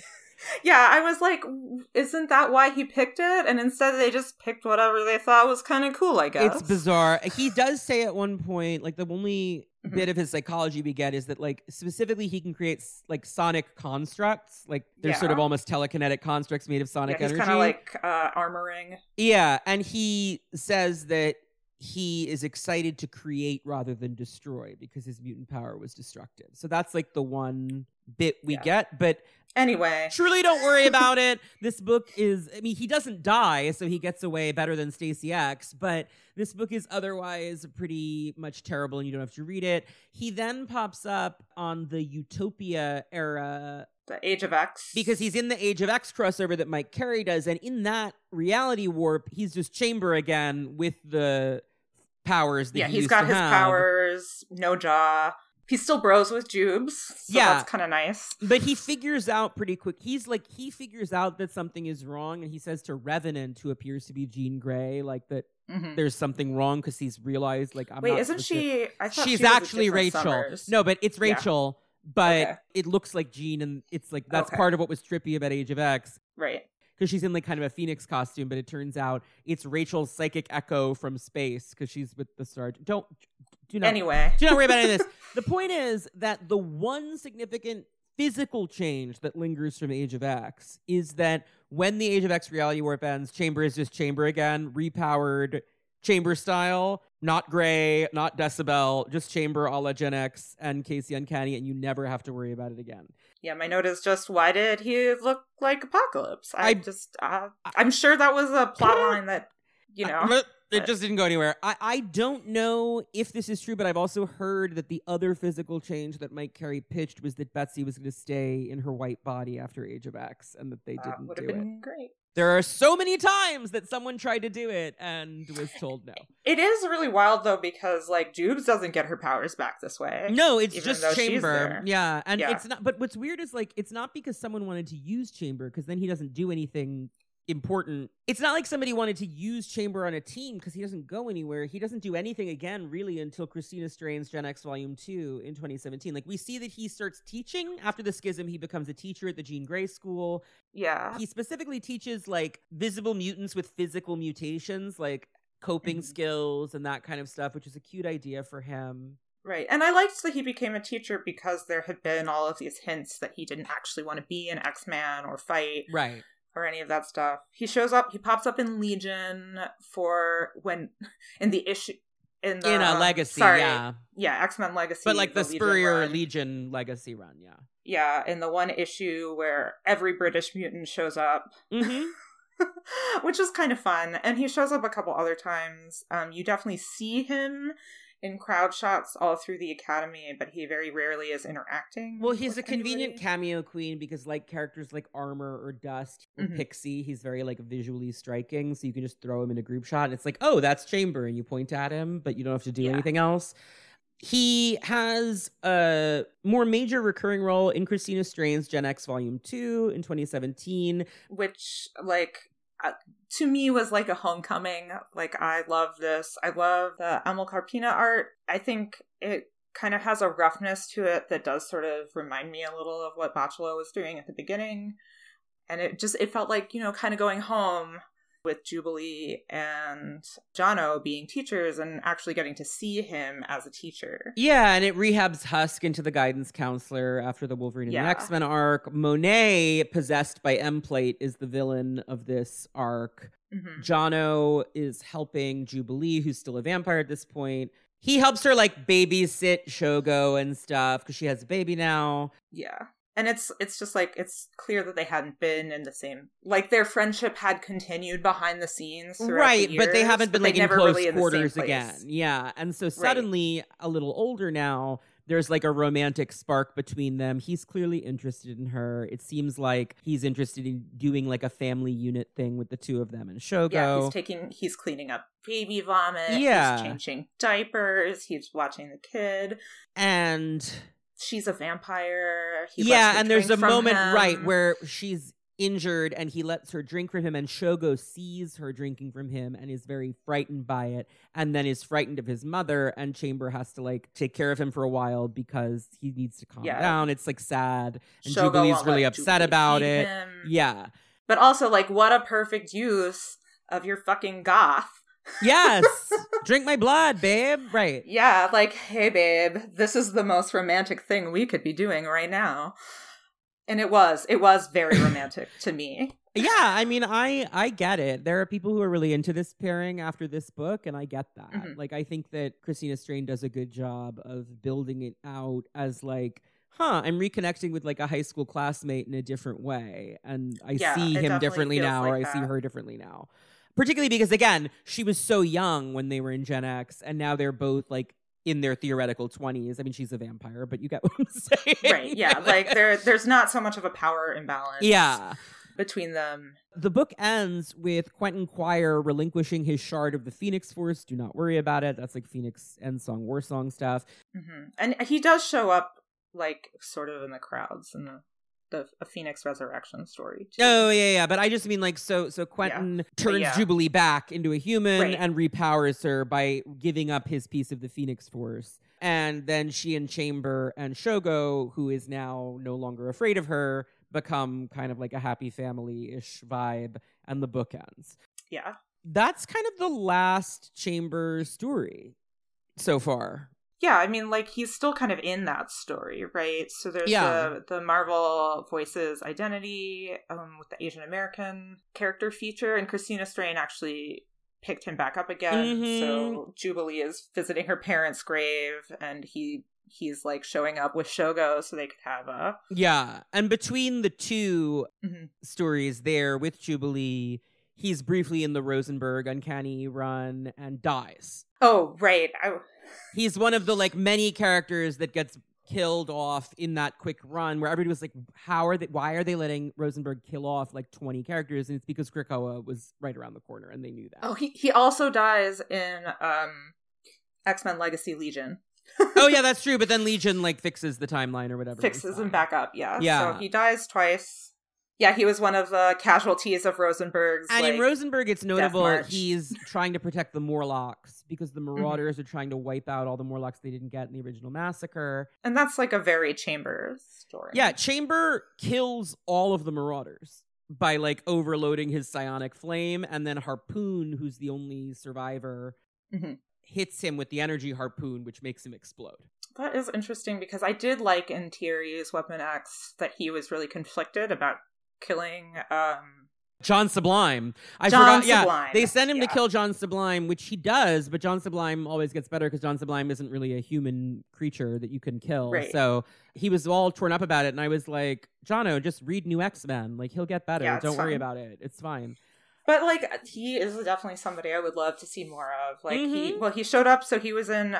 he was in Hickman's New Mutants, which was a cool bit for him to, like, be on the New Mutants squad with these people, but he doesn't really do anything. Rod Reiss draws the fuck out of him, but yes, there's oh my God, he looks great. But there's not much else going on with him. He's chilling out with Mondo, right? Yeah. And which is great because they never actually hung out. No, ever because of the Mondo of it all. But right, I like this. Just felt like Hickman saying, "I love the Gen X characters, and they are officially peers of the New Mutants in the sliding time scale now, and let's just throw them all together," which I think was a smart thing to do. But because that arc has very little room for any of the characters besides Beto and Sam, honestly. Right. Well, I mean that's what's with the story. It's a story about them. Yeah. Right, and I love them, so... Yeah, and everybody else gets a cute moment or two, but I don't think it's meant to be like a full ensemble piece where everyone gets their spotlight, you know what I mean? Right, it's definitely not like that kind of team book. Right. And he's not really on that team either, so that's kind of an interesting, the sort of friction there of, like, I was a teen mutant superhero too, but... Right. And I do love that, and it's something I would love to see, like, obviously everybody wants their faves on Krakoa, but I think because of his teacher background, I was a little surprised to not see him pop up a little more post Hickman's take on New Mutants, especially because I felt like his, and maybe it's because that story has already been done so well in the Gen X Volume 2. Yeah. With Bling, which I love. His bond with Bling is really cute in that book. The way that he sort of relates to her as a visible mutant and the way that he encourages her when she feels like she's being overlooked for X-Men training and all of that is good. Right. And like how to deal with like that fear of being shoved out back into human society when human society is not going to accept you. Right. Yeah. Right. So I don't know. I really like him as a teacher, and I would love to see that angle explored more because I do think it's like it was kind of a one-off, whatever, and then he just sort of stuck there. I feel like it was like that's a good place to put him. Yeah. Now. Then to bring it back, like in Gen X Volume 2, it really felt like Christina Strain was like weaving together some of these plot threads to a coherent storyline. So I cannot sing praises of this book enough for people who were fans. If you're a fan of Gen X Chamber kids. or the Gen X team in general, it's definitely a cute read, and it's only 12 issues, so it's not a real commitment. It's a lot easier to recommend than some of his other. Yeah, it's a little confusing sometimes to read because at one point it shifts to the legacy numbering, but it starts as Gen X 2017 or Gen X Volume 2 number 1. So just look for that, and then just I don't know. I'm sure there's reading guides around. It shouldn't be that. Actually, if you Google Generation X second series, UncannyX-Men.net, they have a list that shows you exactly where the renumbering happens. I don't think it's actually on the wiki for Gen X, which is sad. It's just confusing because they did that moment where it was like Marvel Legacy where they went back to all the legacy numbers for a couple months. Oh, he also did show up in a Pride storyline. I think he was just dancing with other questionably, possibly gay. Whether they're like potentially bi mutants or just like having a dance. Yeah. Right. And I was like, that's right. That is where he belongs. Well, I mean, I will tell you, he was very, very popular with the Slash fangirls of the 90s and early aughts. For sure. Yes. As one of them, I'm not shocked. Although I'll be real. He and Nate Gray were such interesting. a thing in that moment for like Slash fangirls. I guess I'm not shocked that Skin is not like a popular fan fiction character for a multitude of reasons. I will say, and I don't talk about specific fanfics on this podcast very often, That's particularly erotic ones, but one of the really like, I feel like every gay X-Men fan on the internet read this when it was a thing. It was like this story called Spring Break that was about Jono and Everett and Skin on like a camping trip, and they have I do hot, remember this filthy sex, and that's the only like Skin gets a turn in the Slash parade moment I can think of. But that's like a whole nother pairing opportunity with Everett and Chamber now. I think Skin popped up on Krakoa to congratulate Skin, Everett. I think, is maybe with Husk now. Like, we see him in the Guthrie home, like, sitting with them for breakfast. And they had, like, I liked Skin and Husk's flirtation in early Gen X, so I wouldn't be mad about that. But they're not really around. So the last Chamber thing we've seen up to the present is in the first X-Men Unlimited Infinity comic arc that Hickman did with Declan Shalvey. The two mutants that AIM had captured for nefarious purposes were Chamber and Husk. And Wolverine and Nightcrawler save Chamber, but Husk gets taken away. And we haven't seen where that's going yet. But I think Declan is... I'm a little bit behind on the Infinity comic. And I know that Declan Shalvey is doing, I think, a sequel. So... Well, I'm sure it'll look amazing. Yeah. Oh, yeah. And but TBD on where that storyline goes. But I'm not shocked to hear that. I was like a big X-Men movie Iceman pyro person, so I'm a real basic bitch. Yeah. No, I get that. That was definitely a thing. 'Twas not my thing, but it was a thing for sure. So I love that St. John is back. St. John Allardyce is having a ball, but I would like for him to be gayer. Because he was to be gayer. So gay in the 80s and 90s. So I was really pulling. I was reading Marauders with my fingers crossed. Yeah, I mean, listen, they like Jerry definitely put a vibe between them. Yeah, look, they have their own like special move names. They make little mutant circuits together, which is like basically jerking each other off, right? Like, I mean, they literally make like a big, like, fire spitting ice phallus at one point off panel that we don't get to see. Yeah, that's some shit that pops up in Gen X. It's true. They do a lot of that stuff. Yeah, they do a lot of mutant circuitry. So I think like it would be like that would be my ideal. Like if Chamber came back. Yeah, I'd love to see him helping with the teaching. Yeah, because I mean, presumably he's good at it. I mean, I always say, like, you know, I'd love to see Vita Ayala put that character in New Mutants, but I feel that way about 50 different characters. It's not fair to Vita Ayala to be like, every character should be in this book. No, it's totally already a really big cast, you know? I totally understand the deal with that. But, like, if he were to pop up doing something... That would be a great place for him, I think. Yeah. Or he could get into his guitar playing. That was a thing that I would love to see more of. Go on tour with Dazzler. There are questions about this. There are questions about where he should be on Krakoa. So I think we should get into the questions. A lot of you wrote in. First, I just wanted to read one, and just like with a content warning here for suicide and suicidal ideation. Rob McDonald writes, "Hi, Connor. I'm not really sure how to frame this as a question, so forgive me. It also comes with the caveat that I haven't read every single issue that Jono is a part of. This is a bit self-indulgent, so I apologize, but there just aren't many avenues for this, so you've ended up as an inadvertent nonsense receptacle. Around 6 years ago, I survived a suicide attempt. I'd hesitate to suggest it's something I've recovered from, but it's something I've accepted. I've since been diagnosed with bipolar disorder, and I'm doing much better with the correct medication. The reason I really like the character of Chamber is the way he struggles to accept himself and communicate with others because of this thing that happened to him and is continuing to happen within him. While it's a bit specious, in my mind the manifestation of his powers feels like something I can understand, in that it's something within him that can't be fully controlled and has cast this shadow over his whole life. The literal manifestation of it is constantly with him, creating this distance between him and everyone around him. He can't even communicate with them in the way he did before. This is something I identify with hugely. Like I said, I don't really know how to frame it as a question. It's just something I've always thought about and never had anyone to talk to about it. Really love the show, Rob." And I just wanted to thank Rob for writing in. I think that's a really important, and like, congratulations on all the work that you've been doing. It's been 6 years and you're here and you're good and you're reflecting on it in a productive way, and that's great. So, and I think that's an amazing read on Chamber, and I do think that ties into also the sort of aesthetics of Chamber. I always sort of read him as somebody who's meant to be depressed, even though we're not really necessarily seeing him at his lowest lows all the time. Right. But it also, to me, is interesting because of what we were talking about with the Chamber miniseries arc, where it's like the thing that can be tricky about the mutant metaphor is that mutants are actually dangerous in whatever sense. And so looking at it through the lens of disability and mental illness specifically, like when you are mentally ill, sometimes you are a danger to yourself or others. Absolutely. But that doesn't mean that you should be treated in any way that is less dignified than any other person.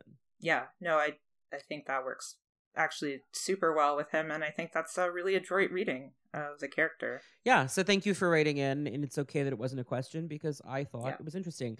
Travis White Schwach writes, "Hi, Connor and Kat. I'm very excited to learn more about Chamber. I hope you can shed light on something that's always confused me. His psionic mane is so powerful that it blew off half his face. Yet it can be contained by some surgical tape or a bandana? Do I have that right? Thanks, Travis." Yes, Travis. That's correct. Brev Tanner writes, "Connor, help. I don't understand Chamber at all. How does he eat? If he can't eat, how does his body sustain its own internal organs? With like psi energy, who cares? It's fucking X-Men. Can Jono sleep? How? What happens if a power dampener like Leech is around? Does Chamber suddenly get a chest and a mouth? Characters freak out about Nightcrawler's appearance, but every pair of panties besides Monet is dropped for the guy with this uncontrollable fire bursting from his chest cavity. Is this just a crazy Bachala design with no thought to any sense of reality? I don't get it. Help, Brev." Well, he's British, so that's why everyone's like hot for him. The accent girl. He's white, British, and skinny, and also sad. Yeah, he writes gel, G-E-L. Like, it's a very intense. He does not eat. He has no organs. I think my biggest question about how his powers work is why he has blood. Yeah, that is a great question. And, like, where does it go, right? Like, how does it circulate? As for Leech is around in Gen X, but I don't think they ever deal with Leech in proximity to Chamber. No, I think they're like. I think they all like wisely keep Leech away from him. Yeah, for sure. But I imagine if Leech did walk up to him, it would have been a really bad House of M style situation until they like pick up Leech and run away like a football field length, and then Chamber probably like lights back up. Nobody wants to see that. So I think they just kept them separate. D. Cisneros writes, "Hello, Connor and esteemed guest. Chamber fits into that category of mutant where they're not really a telepath, a la Jean, Emma, and Xavier, but they do have powers that, upon introduction, are definitely telepathy adjacent. Danny, Karma, Sage, etc. Sometimes characters like these just develop into fully functioning telepaths, but other times they become more specialized. With mutants especially, we tend to see development of powers occur alongside character development. Not always, but often.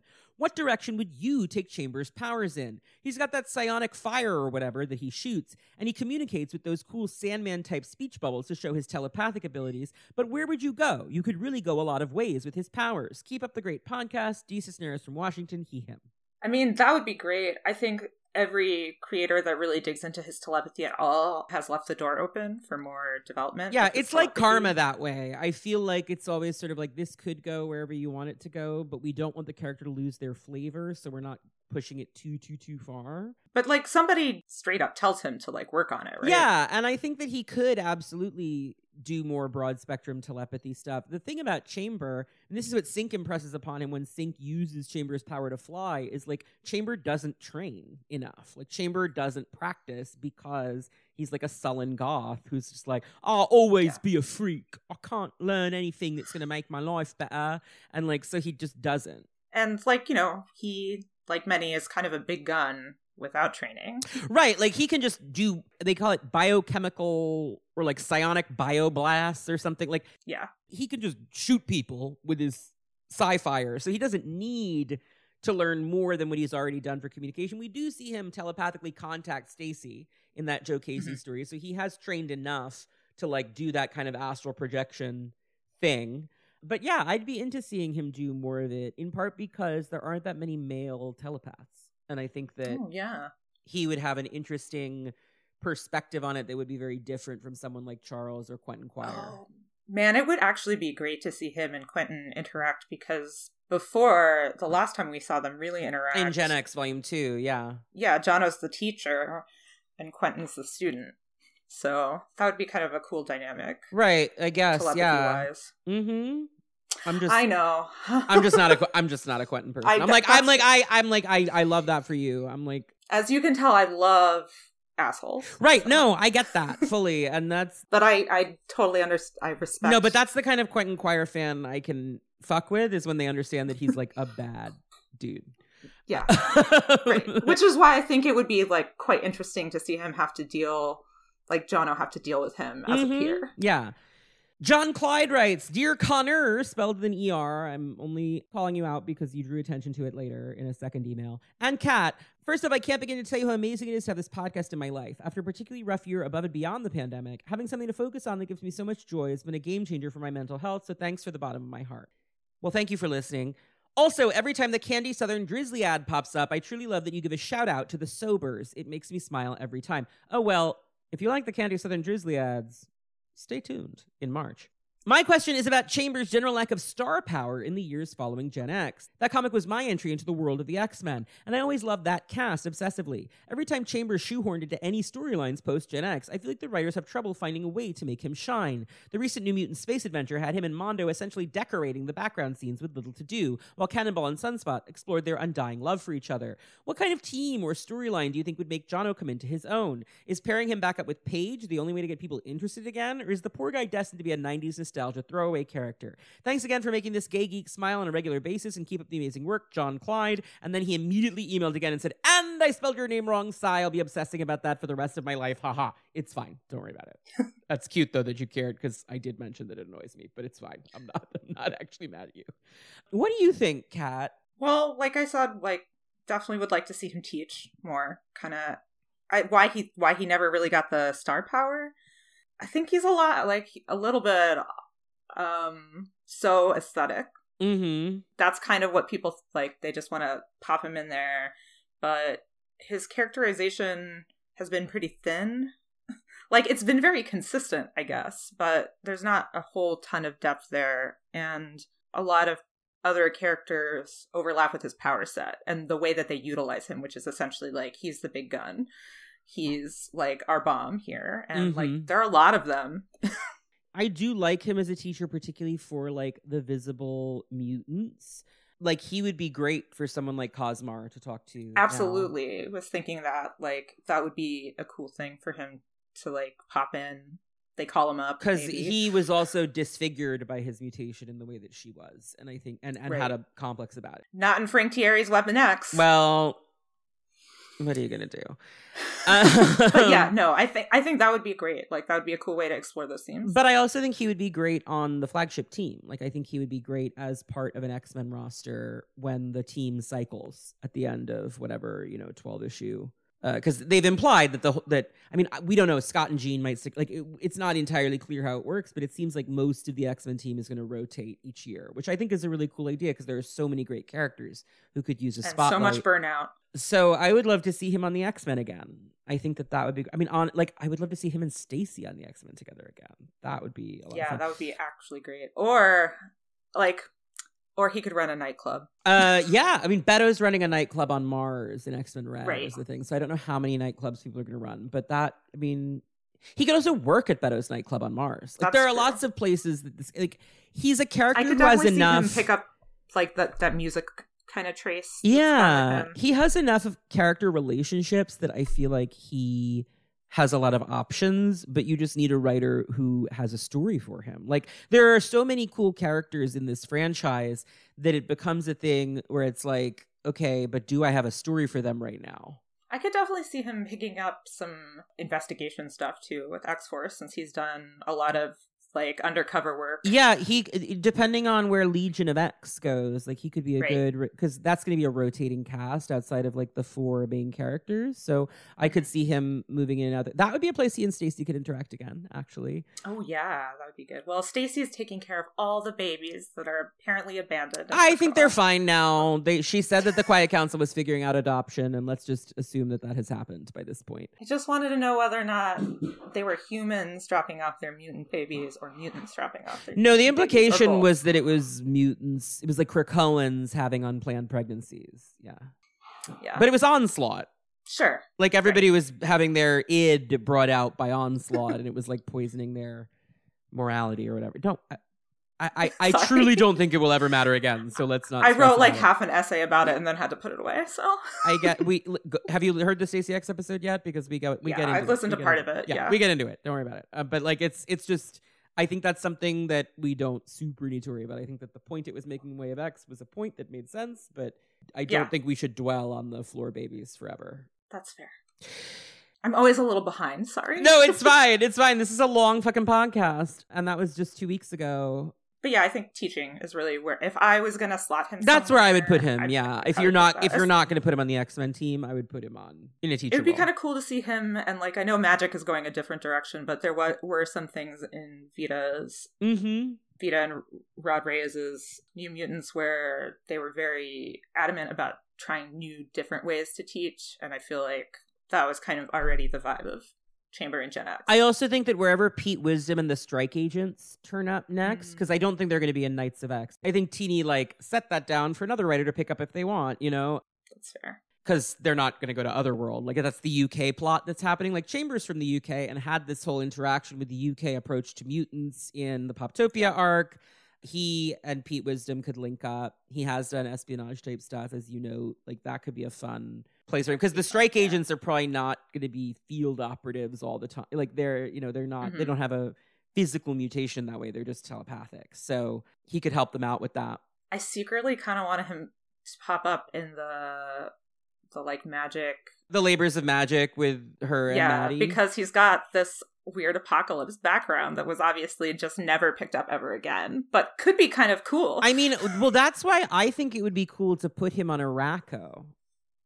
Yeah, because he's like related to Iska by marriage, theoretically, right? It's like 5,000 years removed, so the idea, but again, he's like directly patrilineally descended from Apocalypse, so it's like, okay, so there's that. So there are a lot of open doors. There are a lot of open doors, is my thinking. We now have a couple of questions about the Apocalypse thing, actually. So I'm just going to read them all together. Go for it. Clayton Flesher writes, "Hi, Connor. Love the show. I've been listening through the back catalog ever since Ezra Klein recommended you. I'm up to the Monet episode as of writing this. I first began collecting comics when I was around 13 in 1995, so I was the perfect age for Gen X with its teens and also 90s angst. The first comic I ever bought off the spinner rack in my small town was Gen X 6, with that great cover of Emma sitting on top of Hemingway and Marrow. Gen X is the only comic I own every issue of the initial run for, even the terrible Gen X and Gen 13 crossover. And Chamber was my favorite Marvel character as a teen." I got those. My question is, what's the deal with Chamber and Apocalypse and Clan Akaba? I've read those stories and still don't understand them. I couldn't tell you how he got his powers back post-decimation, other than that it somehow involved Apocalypse, and even less how he got back his classic appearance. Is it a Dwy? Thanks again. And then Nick DeVito writes, "Connor, I'm excited you're going to be delving into my favorite cool-looking but obnoxious sad boy. Hopefully this episode invests others in Chamber the same way your episode on Exodus hooked me on him. Who knew?" In Claremont's new Excalibur, Chamber's ties to Apocalypse and Clan Akaba are revealed in a twist that reverses his decimation and gives him a weird look. Blink is also implied to be a descendant of this Frederick Slade character in the same stories. With the reemergence of the Coven Akaba, is there story potential for the descendants of A? Do they have a place on Arakko, or is it just another Dwy? So these are both solid questions. First of all, as we pointed out, it's actually Frank Thierry's fill-ins on New Excalibur when Claremont was recovering from a stroke, which is part of why it does not go anywhere. It's literally like, this is one issue. It's New Excalibur 9. Coven Akaba is an offshoot, though. Like, they're not mutants. They're people who think that Apocalypse's actual family has, like, strayed from the light. But, like, is that a hook? Yeah, absolutely. I think part of it is that it's fucking awkward for, like, Apocalypse's heir to be a white man from England. Yeah, you're not wrong. And also, like, Warren as Apocalypse's heir that he chose is already such a thing that, like, a bunch of people who are also descended from Apocalypse chose you as their heir in this faction that no one ever really did anything with.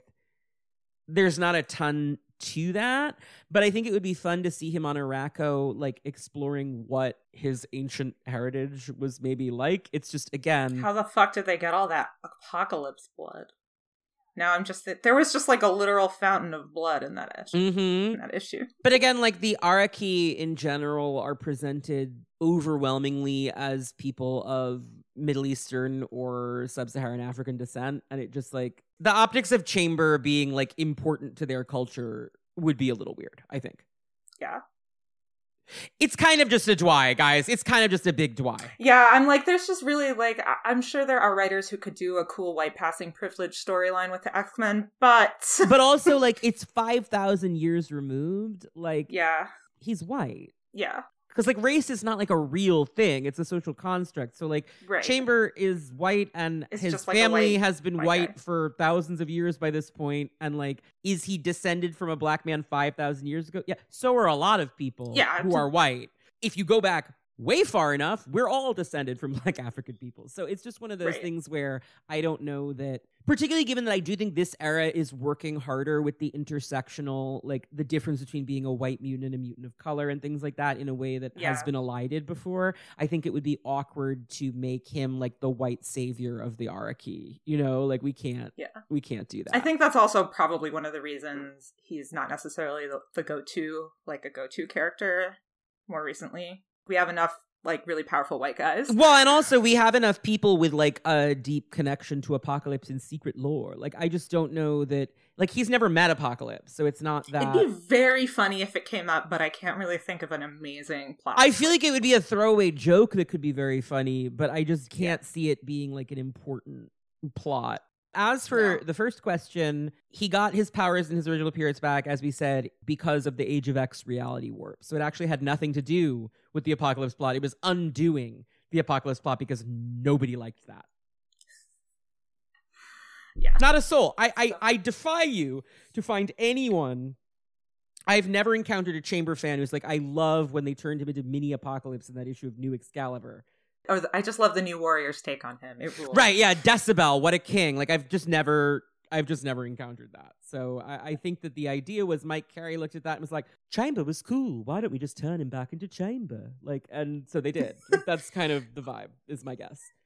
Mike Carey, a friend of the pod, great taste, good choice. Yeah, absolutely great choice. Quinn Hester writes, hey, Connor, an esteemed guest. I'll make sure to be real brief with this one. Do you think Jono feels guilty that he can't reciprocate oral sex? The only thing is... The only thing as good as receiving is giving. So I imagine Chamber would have some hang-ups with his whole I have no mouth and I must go down thing. Do you think he was ever jealous that Warren and hell, Toad, had the ability to give Paige something he never could? Thanks, Quinn X Bricks. You know, he probably does have a lot of guilt about it. He probably does. I feel like that's something he's emo about. He's like emo about the fact that he can't eat box. She's never going to love me because I can't go down. Sugarcane makes a joke about it when they're getting together. She's like, well, you don't have a mouth, but you got hands, like, or whatever. Yeah, I'm sure he has many workarounds. Sugarcane is Welsh, by the way. Apologies to Welsh listeners, but when I tried to do a Welsh accent in the Pixie episode, it truly broke my brain, and so I just didn't try in this episode, and please forgive me. Yeah, I think he would definitely be sad about that, but I think he probably has an outstanding Finger Blast game to make up. Absolutely. And I think he's probably now, current Chamber, has gotten over feeling weird about it in the bedroom, so he has a toy box. That is a man with toys. I also like when he has his like bandages or scarf wrapped around, he kind of has like a lips shape, right? Like it's kind of like he telekinetically... Sometimes he has his top lip. Yeah, sometimes he doesn't. I feel like he could kind of just like mouth, it'd be like a dental dam. He could like develop such like, fine no control of his powers happening, that he could make some kind of like tongue. But if not, like lips are good. That's something. Yeah. This is we have to move on. Juan Pablo Mesa writes, hi Connor, my name's Juan Pablo and I have a question regarding one of my favorite characters, Chamber, and one specific appearance of him. X-Men Legacy 264 has one of my favorite pages in X-Men comics where Chamber is basically giving a sex ed class to young mutants with physical mutations such as Rockslide, Glob Herman, Bling, and Anole. And he tells them that his class is a safe space where they won't be judged by the spandex crowd. That everyone deserves to be loved and to not let their lives be defined by those who hurt you. Personally, that's great advice that I've taken to heart. While it's a great page, I was wondering, is Chamber the perfect person to give mutant sex ed classes? Which other mutant would you choose to give a sex ed class to mutants who feel insecure about their physical mutations? I ask because I'm not sure if Chamber could have intimacy with another person due to his powers. And in that same page, Rockslide mentions that he has no junk. This is my first question that I send, and I apologize for any mistakes in the paragraph since English isn't my first language. Love the podcast. Keep doing a great job. Well, your English is great, so don't worry about that.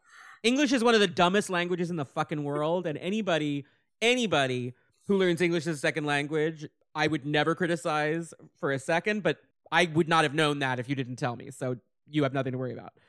Man, rip to Rockslide in that scene. That's another great teaching scene for him. That's the one I really like, honestly. I think in another Chamber book, though, Dupe is teaching, isn't in the Gen X, Dupe is teaching sex ed. I don't fuck with Dupe. And I've said that I'm on the just podcast saying before. like he's another canonical he is, sex ed but teacher. with him it's a joke, which was like less interesting to me. I actually think that Chamber and Stacy would be really good. Like Chamber should help Stacy do sexual health counseling at the Bower. That would be great. I would love that. That would be cool. Like, even if it was just like a couple pages where like they walk through it and they're like, "This is what's up." It could just be. It could be like a backstory panel. Like Kurt could be walking through and just mention like, "There's Chamber. He is teaching a sexual health course with Stacy for the youth." You know, and like it would be fine. We could just do that. Yeah. No, that would be great. So yeah, he is. He's a great sex ed teacher. Yeah, good for him. Good for him. This made me laugh. Jay Doherty writes, "Dear Connor and esteemed guest, given Connor's extreme proclivity for Decimation-era comics, I simply cannot wait to hear your opinions on our beloved hero, Decibel. I fully expect you both to try and dwy away the wonder of it all, but I just have to know, what the hell? What were they thinking? Was this ever meant to be a permanent change? Has Jono's vaunted membership of the great clan Akaba ever come up again? Does this technically make him a relative or descendant of the Araki? How do they feel about that? How does he feel about that? Please help me find clarity and understand this gaping hole in the history of everyone's favorite mutant whose powers have made him a literal gaping hole. All my best to you both, Jay, a.k.a. Dr. Nemesis. P.S. Seriously, though, who was your favorite new warrior from Volume 4? Blackwing? Ripcord? They had to come close to getting one of these poor saps, right? Right? Oh, man. They all are terrible. I'm sorry, like, except, actually, Stacy having whips from her suit as Ripcord, like, giving Stacy a whip and making her basically Catwoman is cool. Like, that's a cool idea. I would not be opposed to Stacy using whips again in the future as, like, a weapon. However, Ripcord sucks. They all suck. Like, honestly, Decibel is probably the best one. He is, yeah. And also because it does feel like he chose Banshee's power, which is interesting, but they don't talk about it. Right. I was sort of like, Beak makes sense because he always wanted to fly. Chamber makes sense. I don't know what the fuck else is happening here. Blackwing and Tempest are the really offensive ones because, like, making Angel and Beak into, like, normies? A CW couple is just, like, really offensive to me when, like, the point of Angel, in a lot of ways, was that she's a cute girl, but she's not the kind of cute girl that ever gets to star in a superhero comic at that time. Right. She's no Paige Guthrie. Not only is she, like, a dark-skinned black woman, but she also is chubby. They do mention, they're like, "Oh, wow, you really slimmed down. You lost all the junk in the trunk." It's like, shut the fuck up, Wind Dancer. That felt very, I mean, I don't know your opinion on this, but my, like, non-Latino opinion, I was like, this white Latina telling the It did not feel good. This white Latina complimenting the Afro-Latina on losing the junk in her trunk feels extremely messy to me.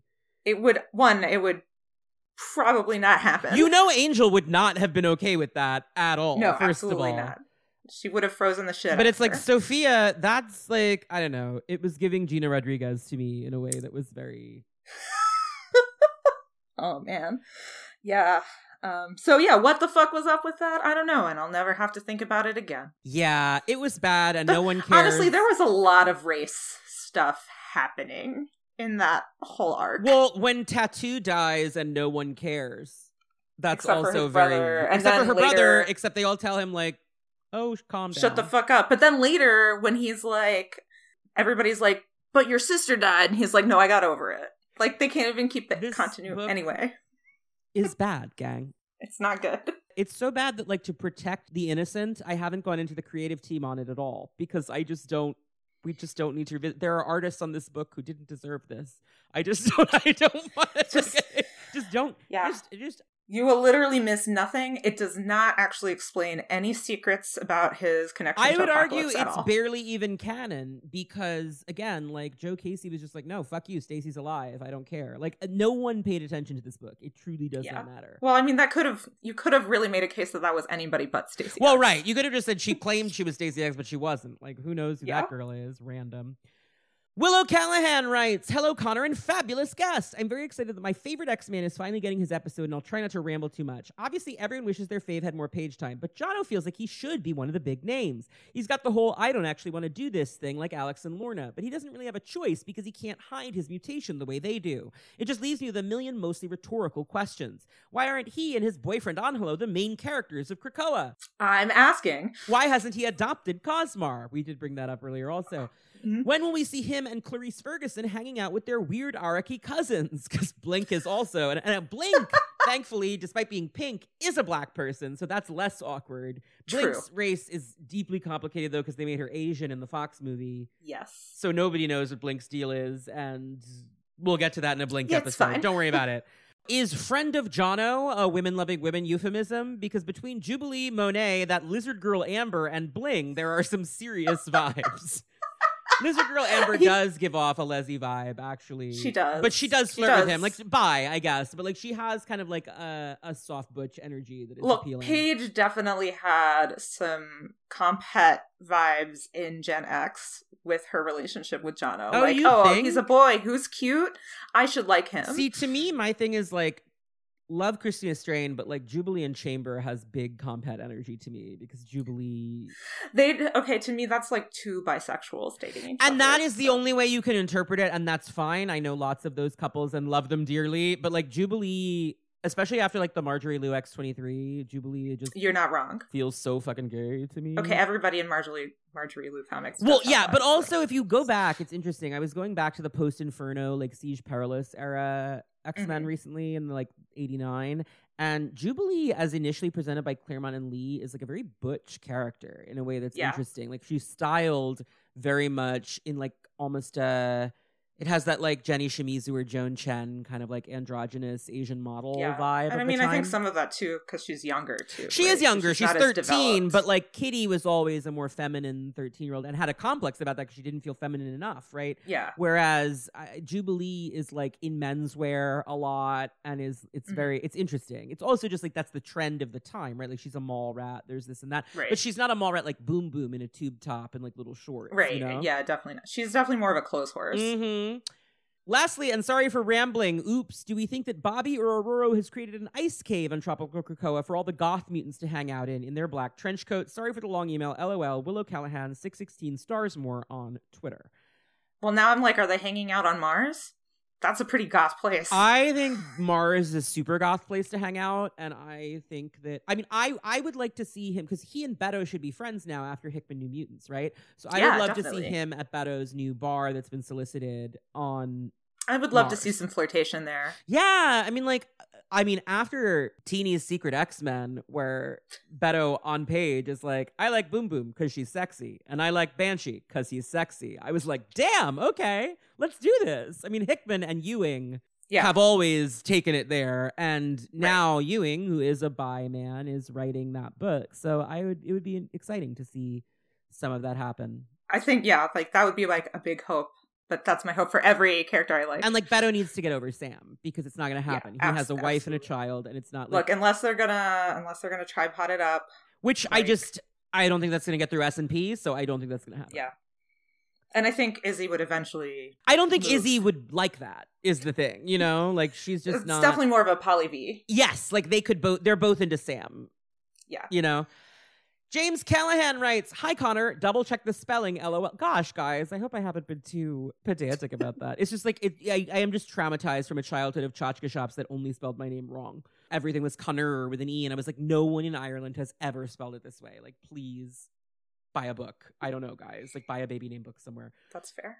And guest, first off, love the show. I'm really impressed with how, just when it seemed like it could get repetitious with so many characters having shared history, like you just be recounting the same events from different viewpoints, you somehow managed to make every episode unique and interesting in its own right, whether by choosing unexpected characters like Candy Southern or by offering perspectives that would never have occurred to me. Thank you for broadening my enjoyment of these stories and these characters. Well, that's enormously sweet. Thank you for saying that. That's the goal, right? Because I worried, too, that this would get repetitive because a lot of the characters are in the same stories. But if you really dig into each one of them as a person, I feel like you do get something different each week. And also the guests, like Kat here, bringing their own perspectives, I do think is really big because the show feels different to me every single week, which is something I really love about doing it. My question about Chamber probably will be covered in the episode, but his powers seem so poorly defined. They're tossed off as being vaguely psionic somehow, which I think is just an excuse to allow him to communicate telepathically. The actual question is, has he ever refined or shown growth in how his powers work, i.e. been able to channel his psychic energy to heal or to pick shit up? Anything besides a destructive blast? Creative uses of telepathy, maybe? Just that one, like, sending it out to Stacy X. But I think we've seen a lot of refining of his blast powers. Yeah, he can blast in a lot of different ways. I do think that like Rosenberg giving him like Rosenberg's death scene for him was quite the feat when he just like melts all of the Marauders into skeletons. I mean, it's like pretty good. It's a pretty badass moment. Yeah. So I do think that he has been given power growth moments, but they've mostly been in terms of like my sci-fire is better lately, you know? Yeah, like I mean, there's him. Like Paige is really impressed when he burns the little heart for her, because it shows that he's really refined. Exactly. And like now he can just sort of pull it down a little. Yeah, and it's like his little he like baklava. Exactly, and goes like and like just shoots some fire out. Yeah. But yeah, like we were saying, the psi power is not really. No, it's kind of like how Karma gets a really cool feat sometimes, but hasn't expanded her. Because again, like the flavor of the character is the cool part. There are a lot of telepath characters. Chamber's cool because his telepathy is a weird fire in his chest. Like that's cool. Yeah. Karma's cool because her telepathy is weird possession powers. So like I appreciate when they give these specialist characters a power feat that is really cool, but that fits their flavor. My favorite one for Karma is in the Zeb Wells Necrosha tie-in in New Mutants, when she possesses the entire team at once to confuse Cyborg Doug because he is reading their body language. So she just possesses everyone and starts making them move in really unnatural ways so that he can't predict how they're going to move. And it's just really fucking cool. Akira King writes, hello, Connor and Kat. I'll keep it short and sweet. What dish is Jono bringing to the Apocalypse family reunion, and who is his favorite cousin? Excelsior, Akira. Well, he doesn't eat. He doesn't eat, and he's British, so he can't cook. Oh! So he brings booze. Yeah, alcohol, for sure. Like, and he can't even drink it, but he is thoughtful. He's a thoughtful house guest. As for his favorite Araki cousin, well, it would be interesting for him to talk to War, actually, but she's not around. Yeah. But, like, she has a fiery head also.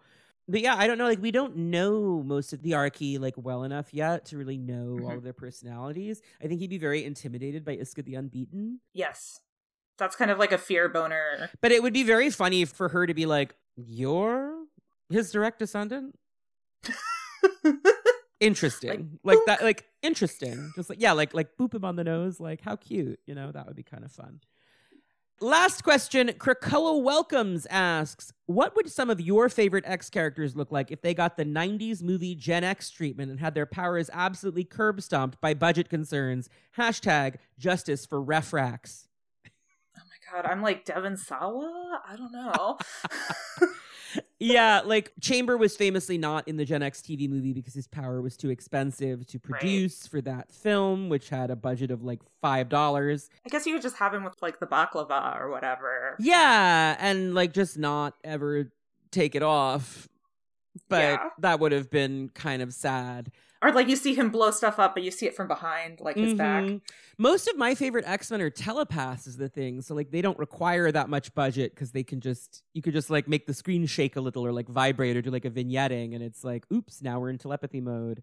But honestly, like no disrespect to January Jones, who I think did the best with really lackluster material. But X-Men First Class Emma Frost is like, I prefer Finola Hughes's budget Gen X TV movie Emma Frost because at least the writing is there for the character, and something about the higher budget of X-Men First Class makes that Emma seem cheaper. Like all of the special effects seem cheap, and her costume, the Hellfire Club lingerie they give her, looks so bottom of the barrel. To me, that's like, look at how they massacred my boy. Like, that's my sort of Fox X-Men moment with a character like that.